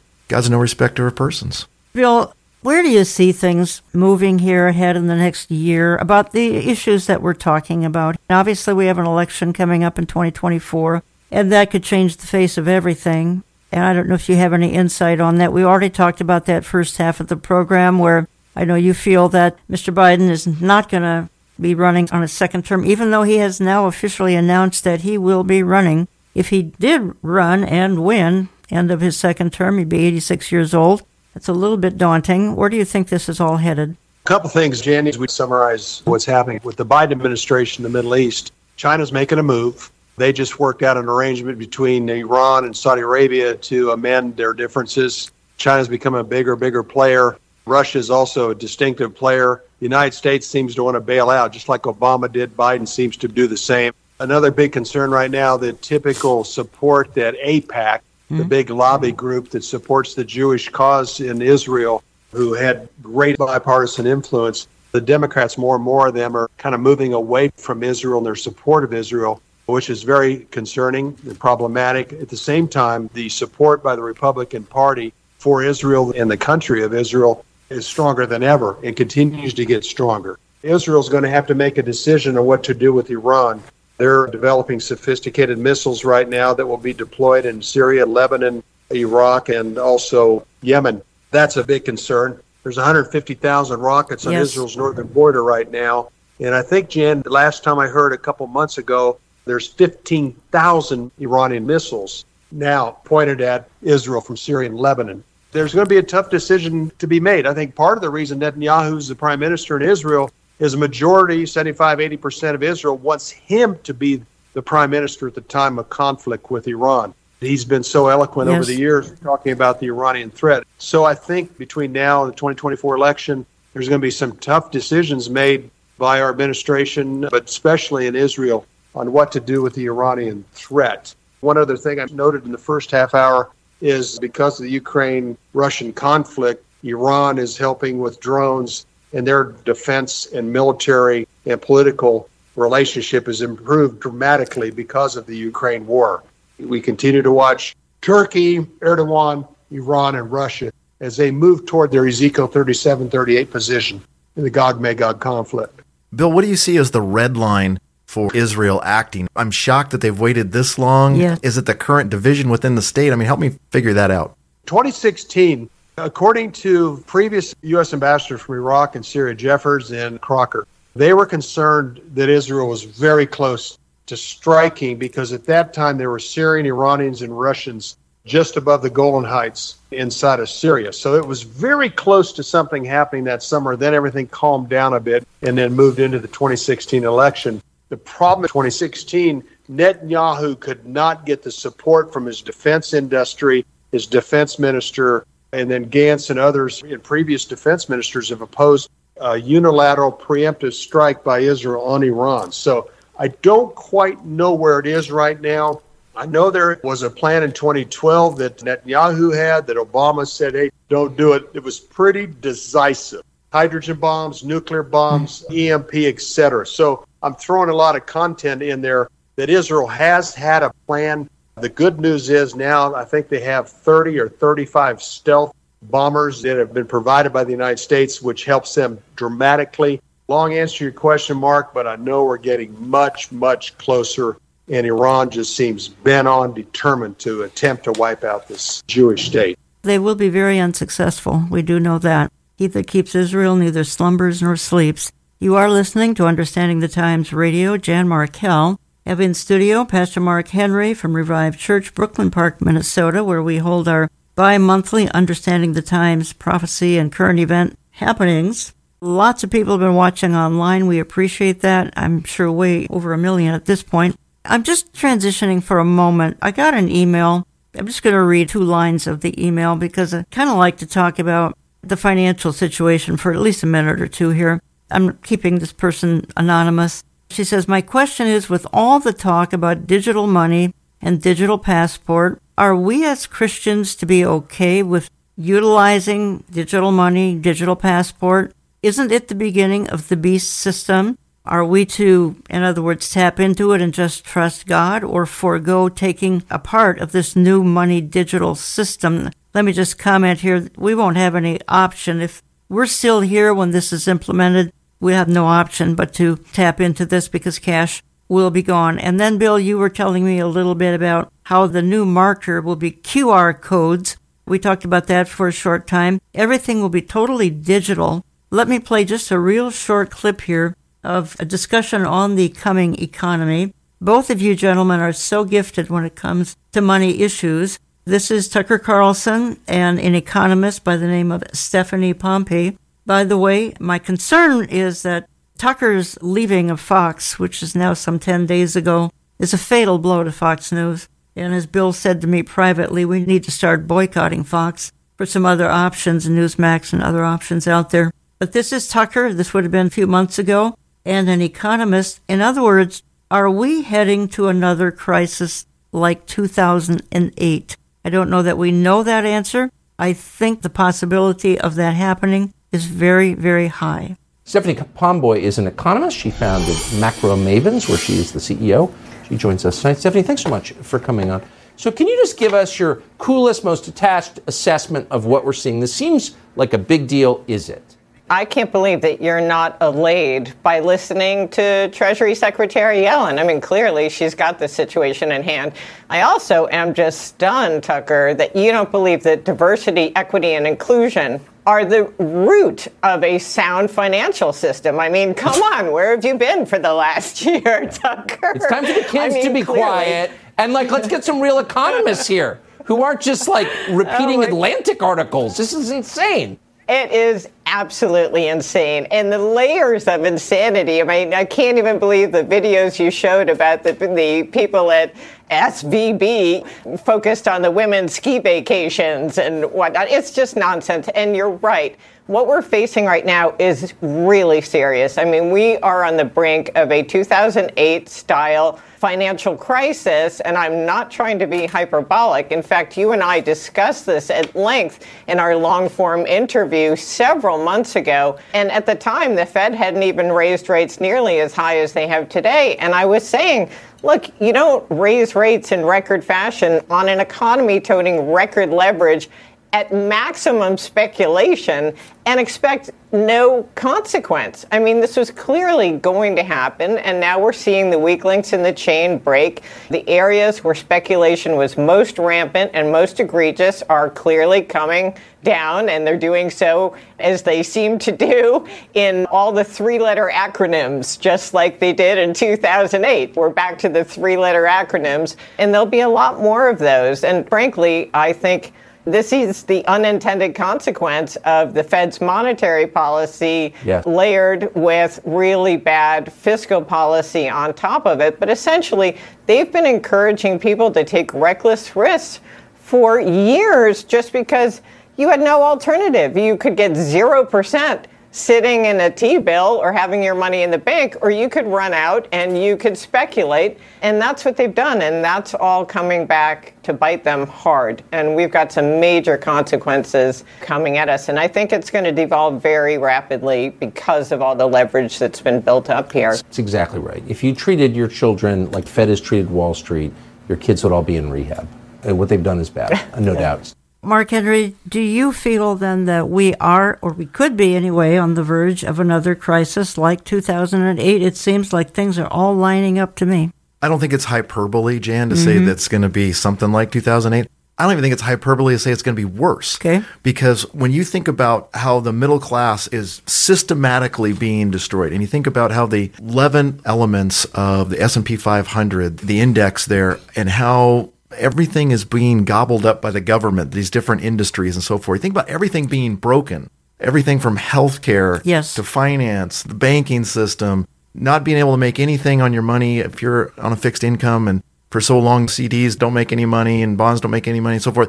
And now the flip to the other side. And I was just actually out in California with some friends and talking about the housing situation there and looking for a house actually for my son. He just went on staff out there with the church.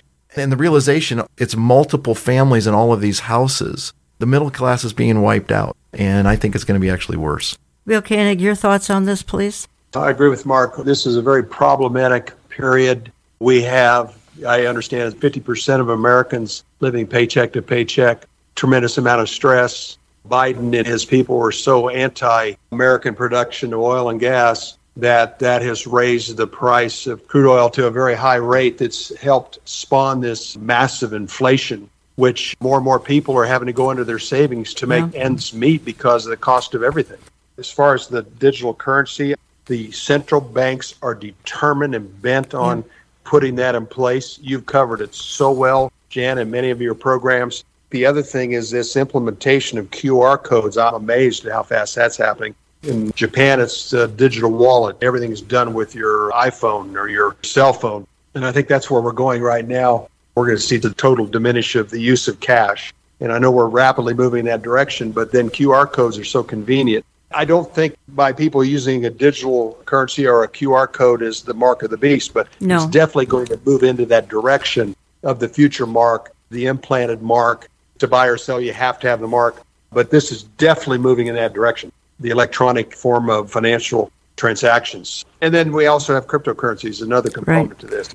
Federal Reserve wants control over everything, and I question their policies right now again. And once again, it's going to be the big New York and Wall Street firms that are going to make a killing on these higher interest rates, like we've seen with Chase, Citibank, and a few others here recently. So, Mark, what is the Christian to do? Obviously, we can trust the Lord, but is there something we should be doing beyond that? Every day I'm asked, Jan, and I know you are too here at the Mystery, how do we handle this economic catastrophe, this tidal wave that's coming? Right. And in many ways, there's nothing we can do except prep. We need to prep our souls. We need to prep our assets as best as you possibly can. We need to think about security because as an economy is destroyed, lawlessness will increase. There will be greater threats.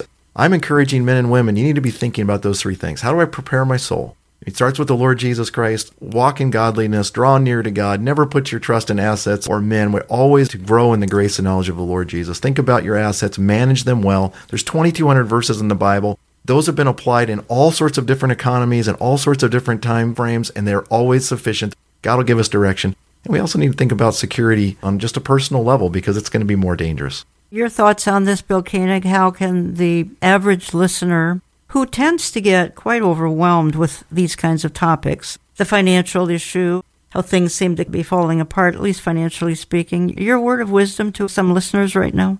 I think the main thing is, number one, this is an opportunity for us to get closer and closer to our Lord Jesus Christ. Secondly, I think it's very important for us to be sensitive to our families and other people that are worried and concerned about the times we're living in. These are definitely peculiar times, but we're living in the times as Jesus spoke of in Matthew 24 in the Olivet Discourse, as in the days of Noah. I think we shouldn't be overwhelmed by that, even though at times it seems hard not to be, but I think no spirit of fear. That's a big concern today with Christians and people that can't process fear, worry. But I think at the same time, this is an opportunity, again, for people to have a personal relationship with Jesus like they've never, ever had before. Spend more time in the Word, listen to some good worship music, go to good churches like Mark's and others, and get fed, fellowship amongst brothers and sisters, and keep our eyes on the Lord, which will help us through these times, and at the same time, look with that blessed hope of Christ's return. Not sure when it's going to be. We certainly think it's going to be soon, but just remember God's plan for our lives, God's plan for our future, and get excited and expectant of His return. Again, you want to sign up for Bill's e-newsletter, Koenig's Eye View from the White House. Do so at his website, watch.org. Mark, you had a comment? Jan, just thinking about what Bill said there, that concept of fear. Satan always wants us to be afraid. And over, Jesus says, let not your heart be troubled. Believe in God, believe also in me. In my Father's house are many dwelling places. I go to prepare a place for you. I will come again, receive you to myself. There's the rapture there. We're anticipating that. Or in 2 Timothy, God has not given us a spirit of timidity, but of power, love, and a sound mind. God's going to use all of our listeners, all of our friends who are following Jesus in the life of their family. So you draw near to the Lord, you find God's grace, God's strength, God's peace, God's joy in the midst of that, and it's going to have an impact on others. So seek the Lord. Thank you for that. Let me ask you one more financial-based question. What does it mean to the average listener? Should the dollar stop being the reserve currency? That is in the process of happening. What might take the place of the dollar? The yuan, the ruble, what? What does it mean to the average listener? Mark? I think Chinese currency is going to be the one that ends up coming into play, unless there ends up being some sort of agreement with the Chinese, because quite honestly, the Chinese are having more and more gobbling up the control on all sides, it seems. That's right. Some sort of digital currency, a global currency, or maybe there's going to be a couple of different digital ones. But as America loses that, we're going to see skyrocketing inflation because oil is traded in the U.S. dollar. But that is changing. That's right. And it's changing on all levels of trade as China is talking to Russia, as they're talking to Saudi Arabia, as they're down in other parts of the world. And we can look back and we can see great empires in the past who had the reserve currency of the world. For example, after the Napoleonic War, we had the British pound. And you can see what happened. There's going to be inflation. There's going to be hardship. There's going to be difficulty. But again, if you're a follower of Jesus, just remember this. These things may be out of our control. God is not surprised. He took care of Elijah during an economic collapse in their day because of sin. You can lean in on the Lord. Again, folks, we hope that you'll either attend or tune in next Thursday, May 11th, 7 p.m. Central Time, for our Spring Understanding the Times event, and that would be at Revived Church, 7849 West Broadway, Brooklyn Park, Minnesota. Pastor Mark Henry has been in studio with me to talk about that. Watch it live, markhenryministries.com, the Mark Henry Ministries app, Olive Tree Ministries app. Watch it post-program on my website, Mark Henry Ministries website. Bill Koenig, I'm down to a couple minutes. I want to give that time to you. Anything you'd like to summarize, please go ahead. Well, thanks, Jan. Great being with you and Mark today. I've talked to quite a few friends here in the last couple of weeks, and we all are just kind of what we just touched on, somewhat surprised at the times we live in. I don't think any one of us expected us to live in a day such as this. I mean, we can read prophecy, but to actually live it out, it's so unusual. But it is also an exciting time again. I'm very hopeful, expectant. I don't know when the Lord's coming back, but I have really personally felt a desire to spend much more time in the Word, much more time attending church, watching Christian TV. I just love praise and worship music. We just got to fill ourselves and feed ourselves with the joy of Jesus and the expectation of Jesus. And at the same time, keep praying for those lost ones in your family that you're so concerned about. We hear stories all the time. We've all had personal stories of people in our families that we've prayed for that have now have Jesus as their Lord and Savior. And I think God gave us 27% of the Bible to tell us what's going to happen prior to his return. And we certainly seem to be the generation that's going to see the Lord's return. So let's capture the moment for Jesus. That'll make a difference in our families, in our cities, our countries, and whoever God chooses to bring home with us, we have an influence in those folks as well for his purpose and glory. Bill Koenig, thank you for all you do. Pastor Mark Henry, thank you for coming in today as well. Again, I'm going to just go out of the program here with a comment or two, because no matter what is going on in this world, no matter what evil ensues, we are told that we can have peace and calm in his presence. We've tried to emphasize that this hour. No matter who sits in government, we can have assurance in knowing God sits on the throne. No matter how dim things seem to be or how dark things get in this world, we can know with certainty in our hearts that the sun, S-O-N, still shines. In John 16:33, Jesus states, I have told you these things so that in me you may have peace. In this world you will have trouble, but take heart, I have overcome the world. I want to thank you for listening, and we'll talk to you again next week.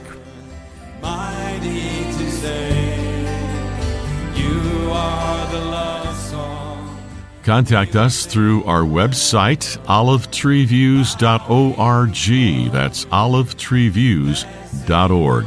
Call us Central Time at 763-559-4444.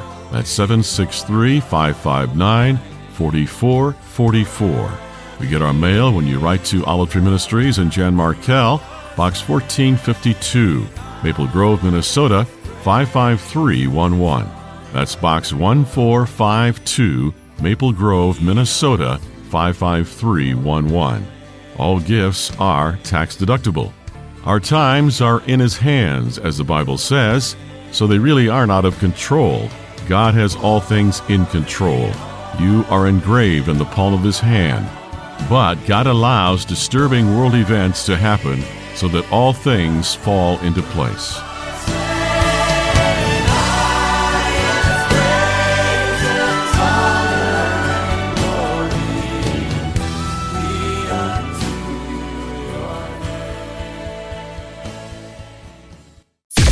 Our foundation is built on solid rock. Yeshua, the rock of our salvation. On Solace Radio. Talk Radio's red-headed stepchild. Solace Radio. We go where no talk radio has gone before.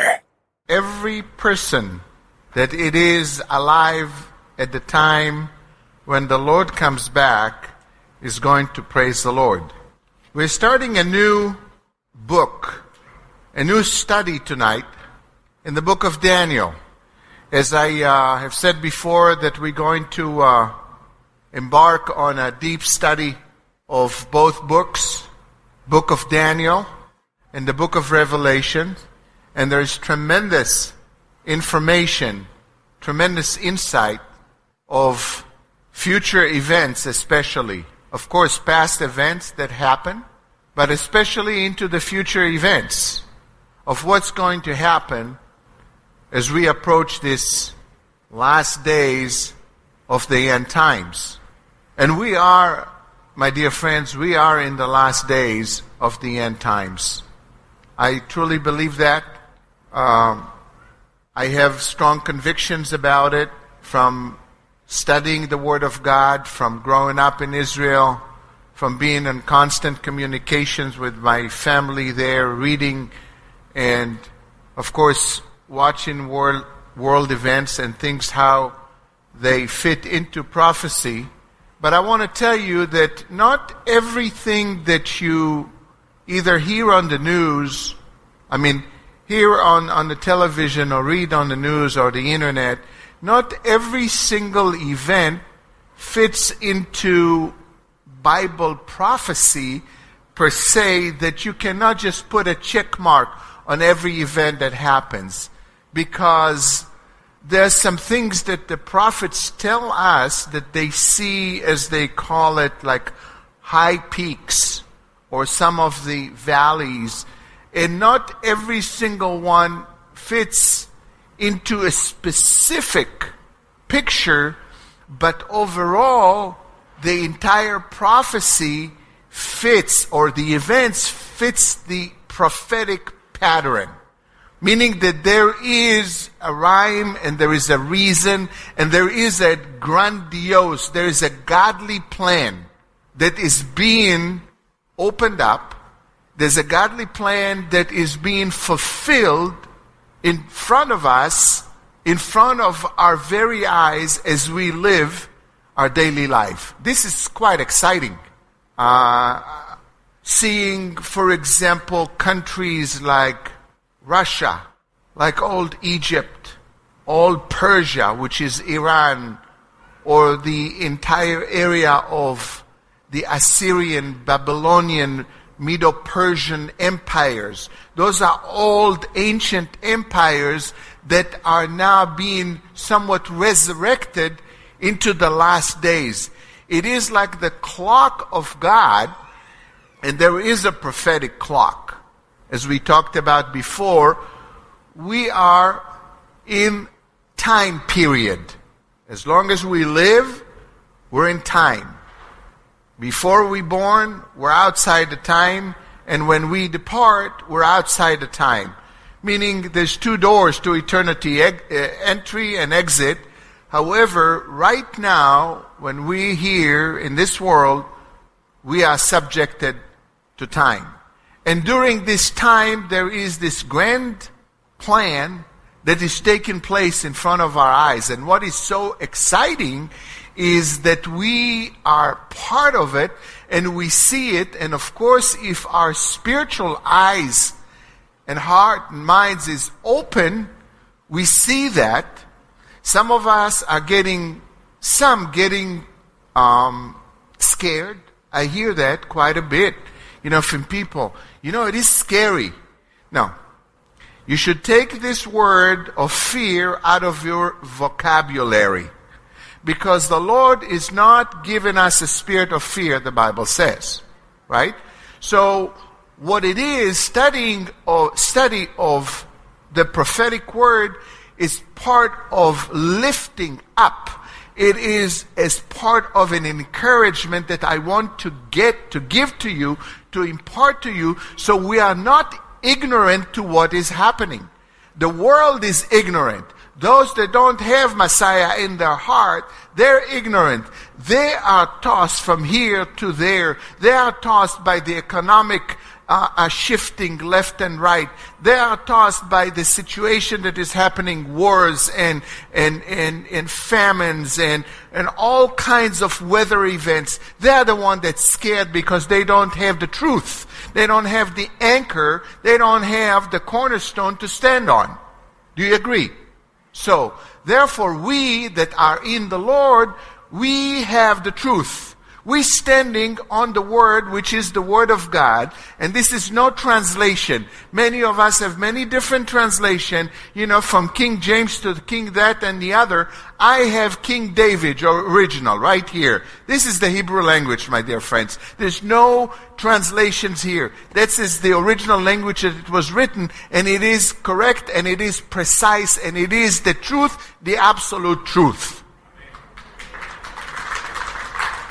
So, what we're seeing some ancient nations. It is like the prophetic clock is being displayed in front of us, and it's been ticking and ticking throughout the generations, and for a while we have not really been in the center of the prophetic clock. What I mean by that is Israel have been somewhat put aside for a while for the rest of the world to come to where it is right now.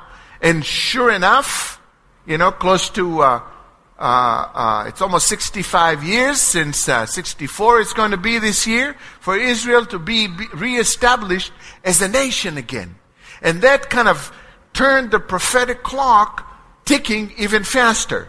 And then in 1967, we took control of Jerusalem, the entirety of the city, meaning there's not a division in the city. There's no New Jerusalem and Old Jerusalem. Now this is just one Jerusalem. And of course, the crown of Jerusalem is the Temple Mount that's still yet to have a temple of the Lord on top of it. So what happened is that God now in the last days brings all these ancient nations, and I'm talking about from the ancient Egyptians, to the Babylonians, to the Medo-Persians, to the Greeks, to the Romans. Later on we see, after the Romans, we see other empires that come and gone, like Spain, like England, and now we have the biggest hegemony in the world, which is the United States of America. But you think about it and you look at it, and all these nations have fared either good or not so good or terrible in accordance with their treatment of the nation of Israel. It is like Israel is the yardstick for all those nations, how they fare, good or bad. And this is what God uses. I mean, this tiny little, less than 15 million people around the globe, God uses Israel, the people of Israel, the nation of Israel, as a nation, as a yardstick whereby He measures the world. So He brings all these people right now back into play. And you know what's so exciting? We're right in the middle of it. I don't know if you know, but Jerusalem, for example, is the center of the earth. I don't know if you know that. We talked about it before, and we will look at it later on when we cross-reference with other scriptures, for example, like Ezekiel 38 and 39. But in Jerusalem, very interestingly, there are the most foreign correspondents, meaning journalists of foreign countries, more than any other city in the world. Did you know that? There are more foreign journalists in Jerusalem than in Washington, D.C., for example. Why? Because Israel produces, first of all, from journalistic point of view, the most news in one day or in a 24-hour period than all Europe in 1 week. And I'm not talking about Europe, or especially France, of last week when we had the terrible event of the murder and massacre of a Jewish family there. But what we see is why all those journalists are back in Israel, in Jerusalem. Because as time comes closer and closer to the Lord's return, all eyes are shifting and focus and attention to Jerusalem. And Jerusalem is not going to only be the focus of the world, not only of let me rephrase. Jerusalem is the focus of the Lord. This is where he focused. This is where Yeshua is going to come back to. Yeshua is coming to Jerusalem. He's not coming to Paris or London or Fresno or any other places. As important as they are, he's not coming there. He's coming to Jerusalem. And we call it in Hebrew, Yerushalayim. And it has a great meanings to Jerusalem in Hebrew, Yerushalayim, meaning they will see the complete peace. They will see the complete inheritance. They will be sitting there in peace. But there's, it is called the city of peace. But there is a teaching that I have done also already on the word Yerushalayim or Jerusalem that you can look at it in the early CDs that I have. It is called Melchizedek, King of Righteousness. But anyway, we're looking now at the book of Daniel. Daniel is a central figure to the word of prophecy that it is so remarkable that not only he did not predict, but he actually proclaimed. There's a big difference between prediction and proclamation. You know who predicts something? Wall Street traders predict because they say this might happen in such and such time. Now the market is down, but we predict it's going to go up.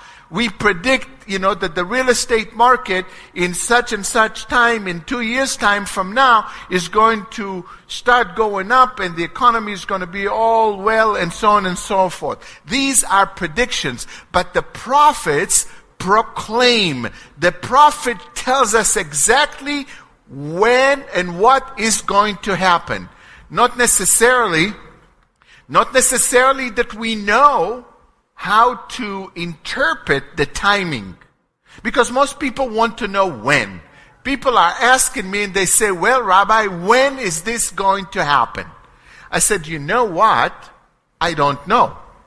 All I know, it is that the Bible tells us that these events must take place and you can count on it. You can bet your life on it that it is going to happen. It's not if, it's when. You see, so this is the difference between prediction and proclamation. So Daniel proclaims. He proclaims the word of God through visions and dreams and interpretations that he has been given. He had so many different encounters with angels and deities. It's just incredible, what this man has received from the Lord. But we're going to look into his life. We're going to look in the time when it all took place. We're going to look at his character. We're going to look at his integrity, because it is important in these last days that we look at all these issues. Now, young Daniel, which by the way, his name is Daniel, as we said, Daniel in Hebrew, Daniel in Hebrew, that's how it is pronounced, Daniel. And you hear there are two words. You heard the word Dan, which is to judge, and you hear the word El. Two words that are connected together with the smallest letter of the Hebrew alphabet, which you can see in the Hebrew slide that I have on, is the smallest one. It is called Yud. Now it becomes personal, and it says that Adonai, Daniel means Adonai is my judge. Now, this is to bring the whole message of the book of Daniel and then Revelation to us personally. It is the same thing as we talked later on, and I told you, look and listen to Melchizedek, King of Righteousness. And it's the same thing with Yeshua. Both have the smallest letter in the Hebrew alphabet, which is the Yud, and that makes it personal. Now we have a relation. It's not a religion, it's not just a simple ethereal belief, but this is a personal relationship. When many people say, I have personal relationship with Messiah, and so forth, many people know it, but they cannot explain why. Now, if you know the Hebrew, here I have given it to you, because when you add the smallest letter of the Hebrew alphabet, which is the Yod, as you can see there, the smallest one, as Yeshua said, not one Yod or a tittle of yours will be missed. That's what he meant, because he says you cannot miss the personal relationship with me. And this is why you have it, because you are fortunate to come to a Messianic congregation that the rabbi happened to know Hebrew as well, because it happened to be my native language, and I am so thankful.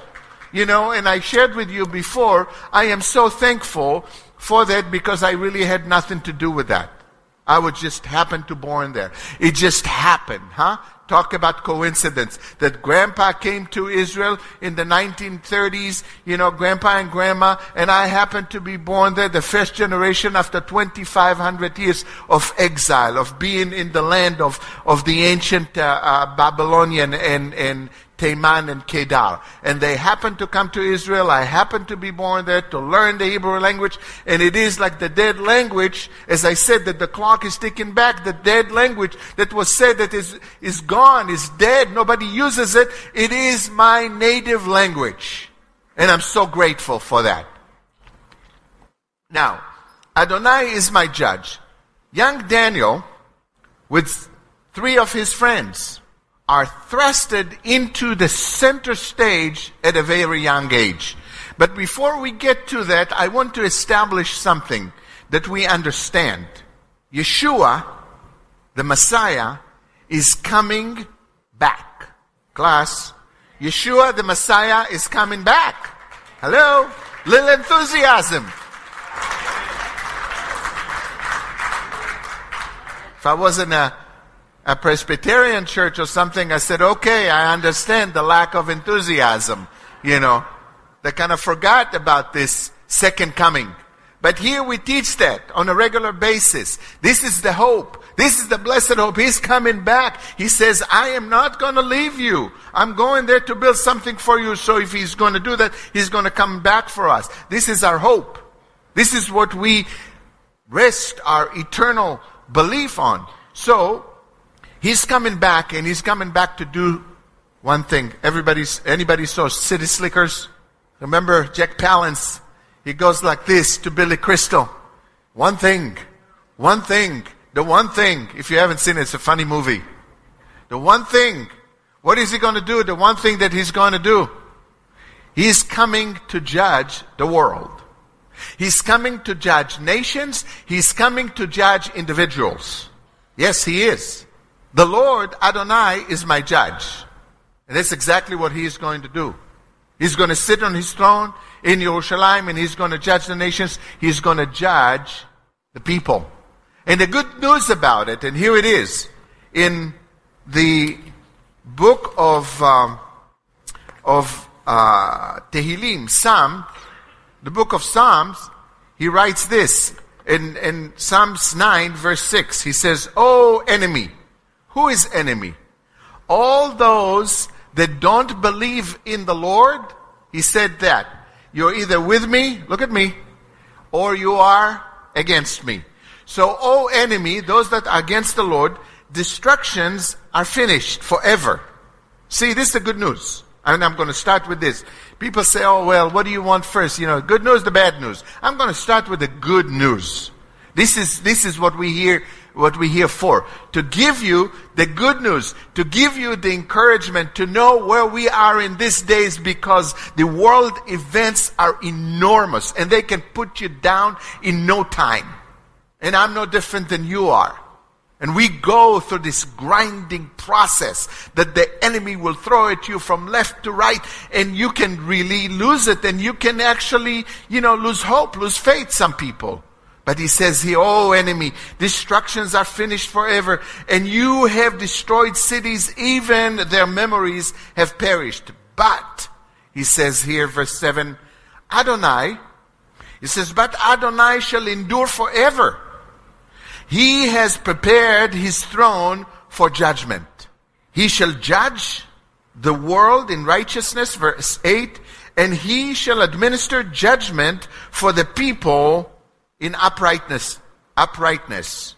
Now the word in verse 8 is judge, which I underline. The word is yadin, which is the same word as Daniel, is he will administer righteousness and he will judge. You see, this is the same word as Daniel, but in English there's no differentiation, no difference between these two words, but in Hebrew it is. But he is going to administer righteousness, and his judgment is going to be right. So what we're looking for is to be right with God. He knows we make mistakes. He knows we're human, that we stumble and fall. But he said, don't stay there. Don't stay where you have just stumbled and fall. Get up and continue. Look forward. Don't look back. Don't schlep your messy stuff with you. This is what the Lord says.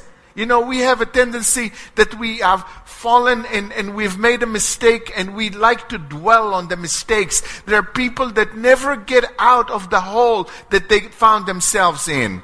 So many people, and it's really heartbreaking, but let me tell you something. The only hope we have is in the righteous judgment of the Lord. As David said, let you, Lord, be my judge rather than other people, rather than my enemy. You see, you much rather fall in the hands of the Lord than the hands of the enemy.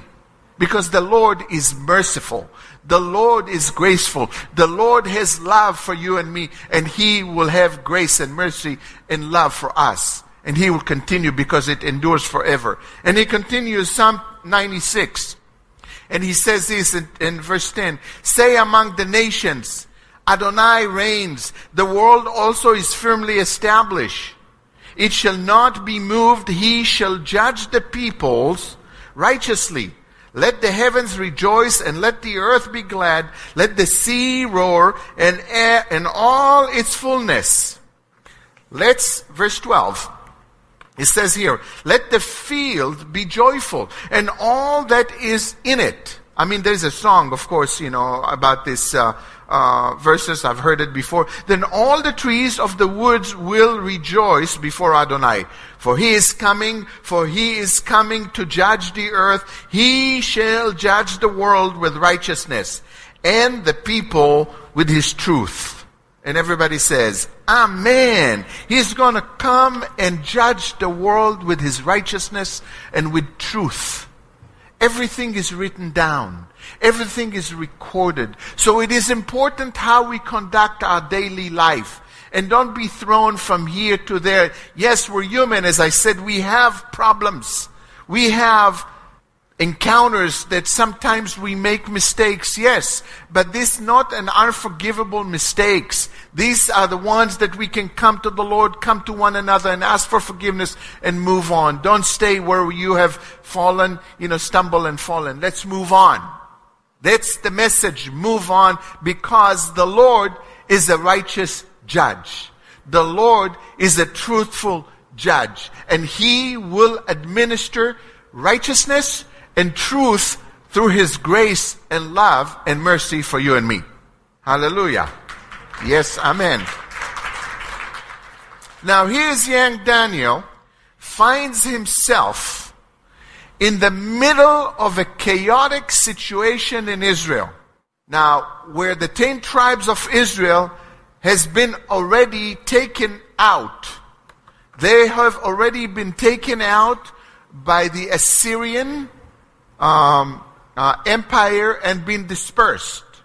Now, only what we have left is the 2 tribes that are in Judea.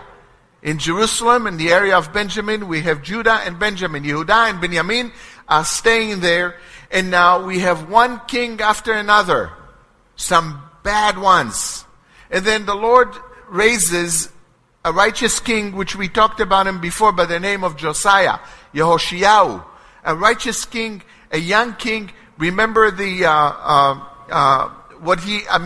has cleansed the temple. He has done remarkable things. He restored the holidays. He restored the Passover. It says that during his time, the Passover was celebrated like never from the time of the judges. It was an amazing celebration. A young man that has his heart is pinned for the Lord.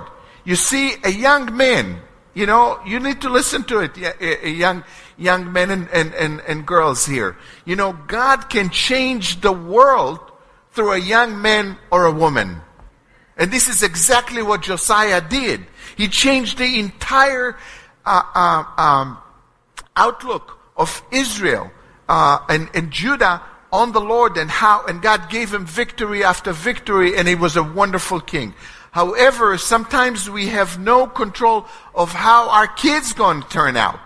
I mean, some of us know it very well. We don't know. We give them the best. We raise them up in the ways of the Lord. We give them the best of the best. We give everything. It is like an ever-ending investment. I don't know about you, but this is the way it is. You know, with us, it's constant. And I'm not talking about, you know, physical or monetary money investment, which that goes in a great way as well. You know, tell me about it. You know, I mean, we planned it so good that they were all, you know, all three of them were in college at the same time. Great planning. And every day they need something new. And here in California, everyone has to have a car, everyone has to have a cell phone, and everyone, you know, has to have insurance and this and that and the other to no end. But this is not what I'm talking about. I am talking about spiritual investment. I'm talking about emotional investment. And we do that because we love Him. And this is an example, just a small example of how the Lord loves us. And here, Josiah, of course, is raising his kids in the best way. But then, you know, hey, they don't turn out the right way. I mean, there was a king, you know, by the name of Uzziah, and then, you know, he prayed to the Lord, and the Lord healed him, and he got 15 more years, only to bring one of the worst kings of Judah, Manasseh. And he reigned for a long time. And God was so angry that he, at that time, decreed that Israel was going to be wiped off. I mean, that's it. Judah is going to go in the way of Jerusalem, in the way of Israel, and there will be no more temple. And it took, you know, the Lord 2,000 years to get over it, to bring His people back, because He said He's going to do that. But you think about it, one guy really, literally sealed the fate of the nation. And it was a tremendous judgment that brought complete destruction to the temple and desolation to the nation of Israel for 2,000 years. But he was not the only one. He was like the top of it. He was like the straw that broke the camel's back. You know, it was just the topic. I mean, there was just the end of it. God has reached a point of said, this is it. But then, what is so interesting, that when you have a righteous king, when you have somebody that his heart is turned to the Lord, and this is the same thing here with young Daniel, and we just read just recently the whole book of Esther. Look what God has done through Esther, a young, beautiful woman that has been raised, you know, she was orphaned, was raised by her cousin that instilled godly ways into her, and she saved the entire nation. Isn't that something? You see, but God He introduces through His judgments, He introduces cycles of grace and mercy, and like a timeout in the continual judgment. And this is what we see here as well. You see, even though God has sealed the fate of Jerusalem when He proclaimed judgment over Manasseh, but then came Josiah, and so there was a time-out period. Is it possible that something like this can happen here in the United States of America? Of course it is. It depends on the heart of the leader. It depends on the heart of the people. You know, the nation as is will go as the leadership go. Okay, but people like us, we will have to respond personally to what is happening, and we are responsible personally to what we do. We're not responsible for the leadership. That's why they're in leadership. That's why they're elected. And that is why the judgment on leadership and teachers and those in leadership is by far greater than on those that are not. So let's read here. Daniel, is in the time that Josiah dies, his son Jehoiakim, which was called first Eliakim. Eliakim meaning the Lord will raise, or Jehoiakim, the same thing. His name was changed by the king of Egypt by a pharaoh named Necho. When you read, it says the Pharaoh Necho in 2 Kings 24. It says that Pharaoh Necho or Necho. If you knew some Hebrew, you will know what the problem was with this Egyptian Pharaoh. His name, or he had a name and he had a title. His title, every king of Egypt, his title was Pharaoh, meaning he's like the elevated god of the Nile. But he had a secondary title besides his name. Necho was not his name, but a secondary title that means he was crippled. Necho in Hebrew is it's the same word as we use today, neche, or necho, or neche, which means someone that has problems with his limbs. Okay? When you go to Israel and you have the special sticker, or you have the special parking spot for, handicapped people, it says here, in Hebrew it says chanaya, which means parking, necho, or neche. So, this Pharaoh was handicapped, and he came and he captured Israel, and he killed Josiah. And he put his son Jehoiakim, or Eliakim, in his place, but he rebelled, and then he took him aside, and then there was another one by the name of Jehoiachin and then Zedekiah.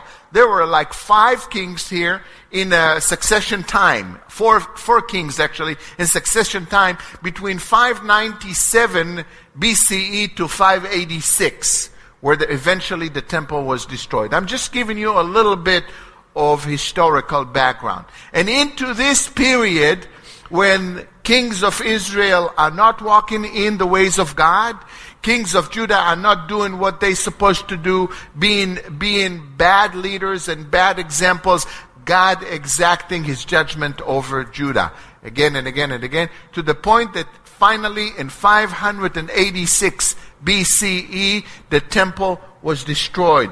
The temple was burned down, and the articles of the temple were taken away. Now, Daniel 1, and we start reading Daniel 1, verse 1 and 2. And it says here, in the 3rd year of the reign of Jehoiakim, the king of Judah, Nebuchadnezzar, king of Babylon, came to Jerusalem and besieged it. And Adonai gave Jehoiakim, king of Judah, into his hand. You see? Adonai gave him into his hand. There was a divine action, divine intervention, because God said, this is the appointed time for my judgment. And this is what we're talking about, judgment. And now, how long, I'm going to ask you a question that I want you to think about it, pray about it, and we will discuss it in future times. How long do you think God's grace and mercy will continue over this country, the United States of America? How long do you think God is going to endure all what is done against him in this land, and how long it is before he gives America into the enemy's hands? And I'm going to leave it at that. It is an awesome question, aren't they? Because this is a place we live. This is a place we love. This is a place that we raise our kids and grandkids, and we want to be here. But this place, unfortunately, is fallen apart. Not only fallen apart, but is fallen and continuously falling away from the Lord. And he's not going to sit there forever, just God bless America, God bless America. And the question is, why would he? When America spits in his face, when America continuously, takes him out and kicks him out of school, of public place, and curses him to his face, why should he? Would you? Okay, we'll continue talking about it. But here it is. Here's a prime example. God gave him into his hand, Adonai gave him to his hand, with some of the circles of the house of some of the articles of the house of Elohim, meaning some of the artifacts of the temple fell into the hands of the Babylonians, which he carried into the land of Shinar to the house of his Elohim. And he brought the articles into the treasure of his Elohim. Meaning they have their own gods, okay? And he came in and he defiled the temple. But he didn't take everything. There was something about the older Nebuchadnezzar. He didn't take all the vessels. He took some of it. And he kept the king still in place. Although he replaced him, but he still kept the kingdom somewhat intact. He did not destroy the temple yet. But here, what happened? Then, as I told you before, then the king rebelled. So he came back. He came back and later on he destroyed the temple and took everything out of it. Now the king, verse 3, then the king instructed Ashpenaz, the master of his eunuchs, to bring some of the children of Israel and some of the king's descendants and some of the nobles, young men in whom there were no blemish, but good looking, gifted in all wisdom, possessing knowledge and quick in understanding, who had ability to serve in the king's palace, and whom they might teach the language of and the literature of the Chaldeans. Here it is. He's taken the cream of the crop. The king sends his chief of staff, pretty much.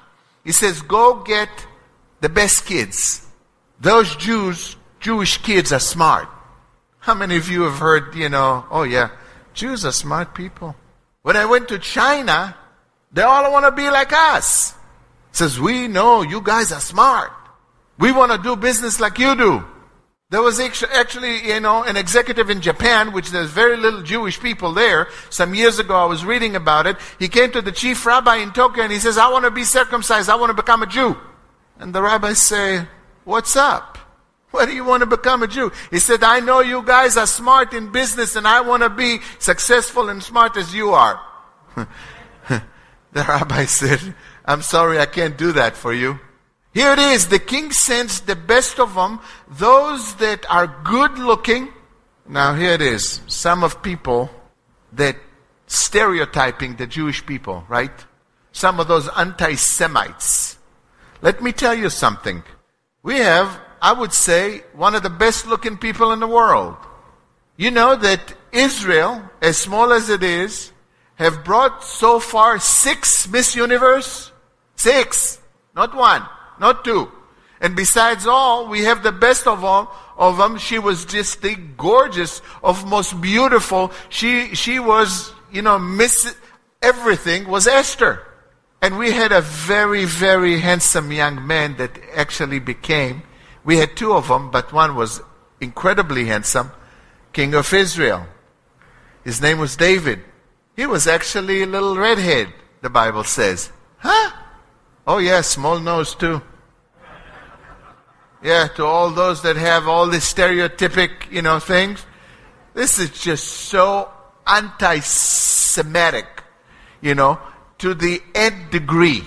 It couldn't be further than the truth. How can you categorize people? In Israel, we have them from the whitest white, from the blondish blonde with green blue eyes, to the darkest ones. And all that's in between, like myself. It depends on the letters of degrees of how long have you been baked. I've been baked a little bit longer than Lynette, so what? But here he wants the best looking kids. He wants those without blemish, those that are smart, and they know, they have knowledge. Even here, it says in the English, they have knowledge and quick understanding, the ability to serve the king. But in Hebrew it says they have understanding of science. The word is mada, which is used until today. They have understanding of science. You know that in Israel, today in Israel, the small country of Israel, with all the problems, we have per capita the biggest startup high-tech company in the world. The number one startup of high-tech company in the world. Do you know how much knowledge per capita comes out of Israel? Like no other nations. What you have in your computers, including, the legendary Pentium chip, by the way, was invented in Israel. And the cell phone, by the way. It was invented here, but was greatly refined in Israel to where it is today. You know that every major high-tech company has tremendous R&D, research and development in Israel. The CEO, president of Intel, came to Israel several years ago, spent 24 hours in Europe and a week in Israel. They asked him, why? He said, there's more brains in Israel, in this little country, than all Europe put together. That's his words. So the king knows what he's doing. He's taken the cream of the crop. And there are 4 kids now. And he wants to teach them so they will serve. Verse 5. And the king appointed for them daily provisions of the king's delicacies and of the wine which he drank, and 3 years of training for them, so that at the end of the time they might serve before the king. I mean, this is not a small thing. You think about it. To go and serve before the king, 3 years of training, of intensive training on a daily basis. Just few kids with tutors continuously. Remember the story of Esther. Before they brought the girls to see the kings, remember what they did to them? 6 months in oil. They soaked them for 6 months in oil. Think about it, ladies. Think about spa. 6 months of soaking in oily and perfume and spa, and another 6 months in perfumes. Oh man, they were the best smelling and the softest girls in the world. Think about it. Think about, I can imagine what's going to happen to me if I soak for 6 months in oil, and then, oh man, I'll have my skin like my little grandson, soft little butt. It would be so nice and smooth, There's nothing softer than a little baby's butt. Let me tell you, this is so, cute and smooth. And this is what happened. So here, 3 years of training, so they will be able to stand before the king. So, now from among those of the sons of Judah, where? There's a lot of people that are being called. A lot of people that are being chosen to a certain task, right? I don't know about you, of your background, but I can tell you that in my military unit, I was 18 years old in 1971. You can do the math quickly. And to the military unit, we volunteered to this particular unit. So everyone volunteered, meaning we have been chosen by the leaders. But among those that were chosen, there were a few of us that were just gravitated to the top. In every class, in every circumstance, and every small society, you will see those that, gravitate to the top because of their gifting, of their natural ability. And not only that, it is because of their integrity. And sometimes people don't have all the gifting. I have seen people with tremendous gift that fall by the wayside. And you say, oh man, such a gifted guy, such a gifted girl, and look what happened to them. And then you see those that have the tenacity to continue, and they don't give up, and they have the integrity to stay with it. And this is what I want to challenge you, kids and adults.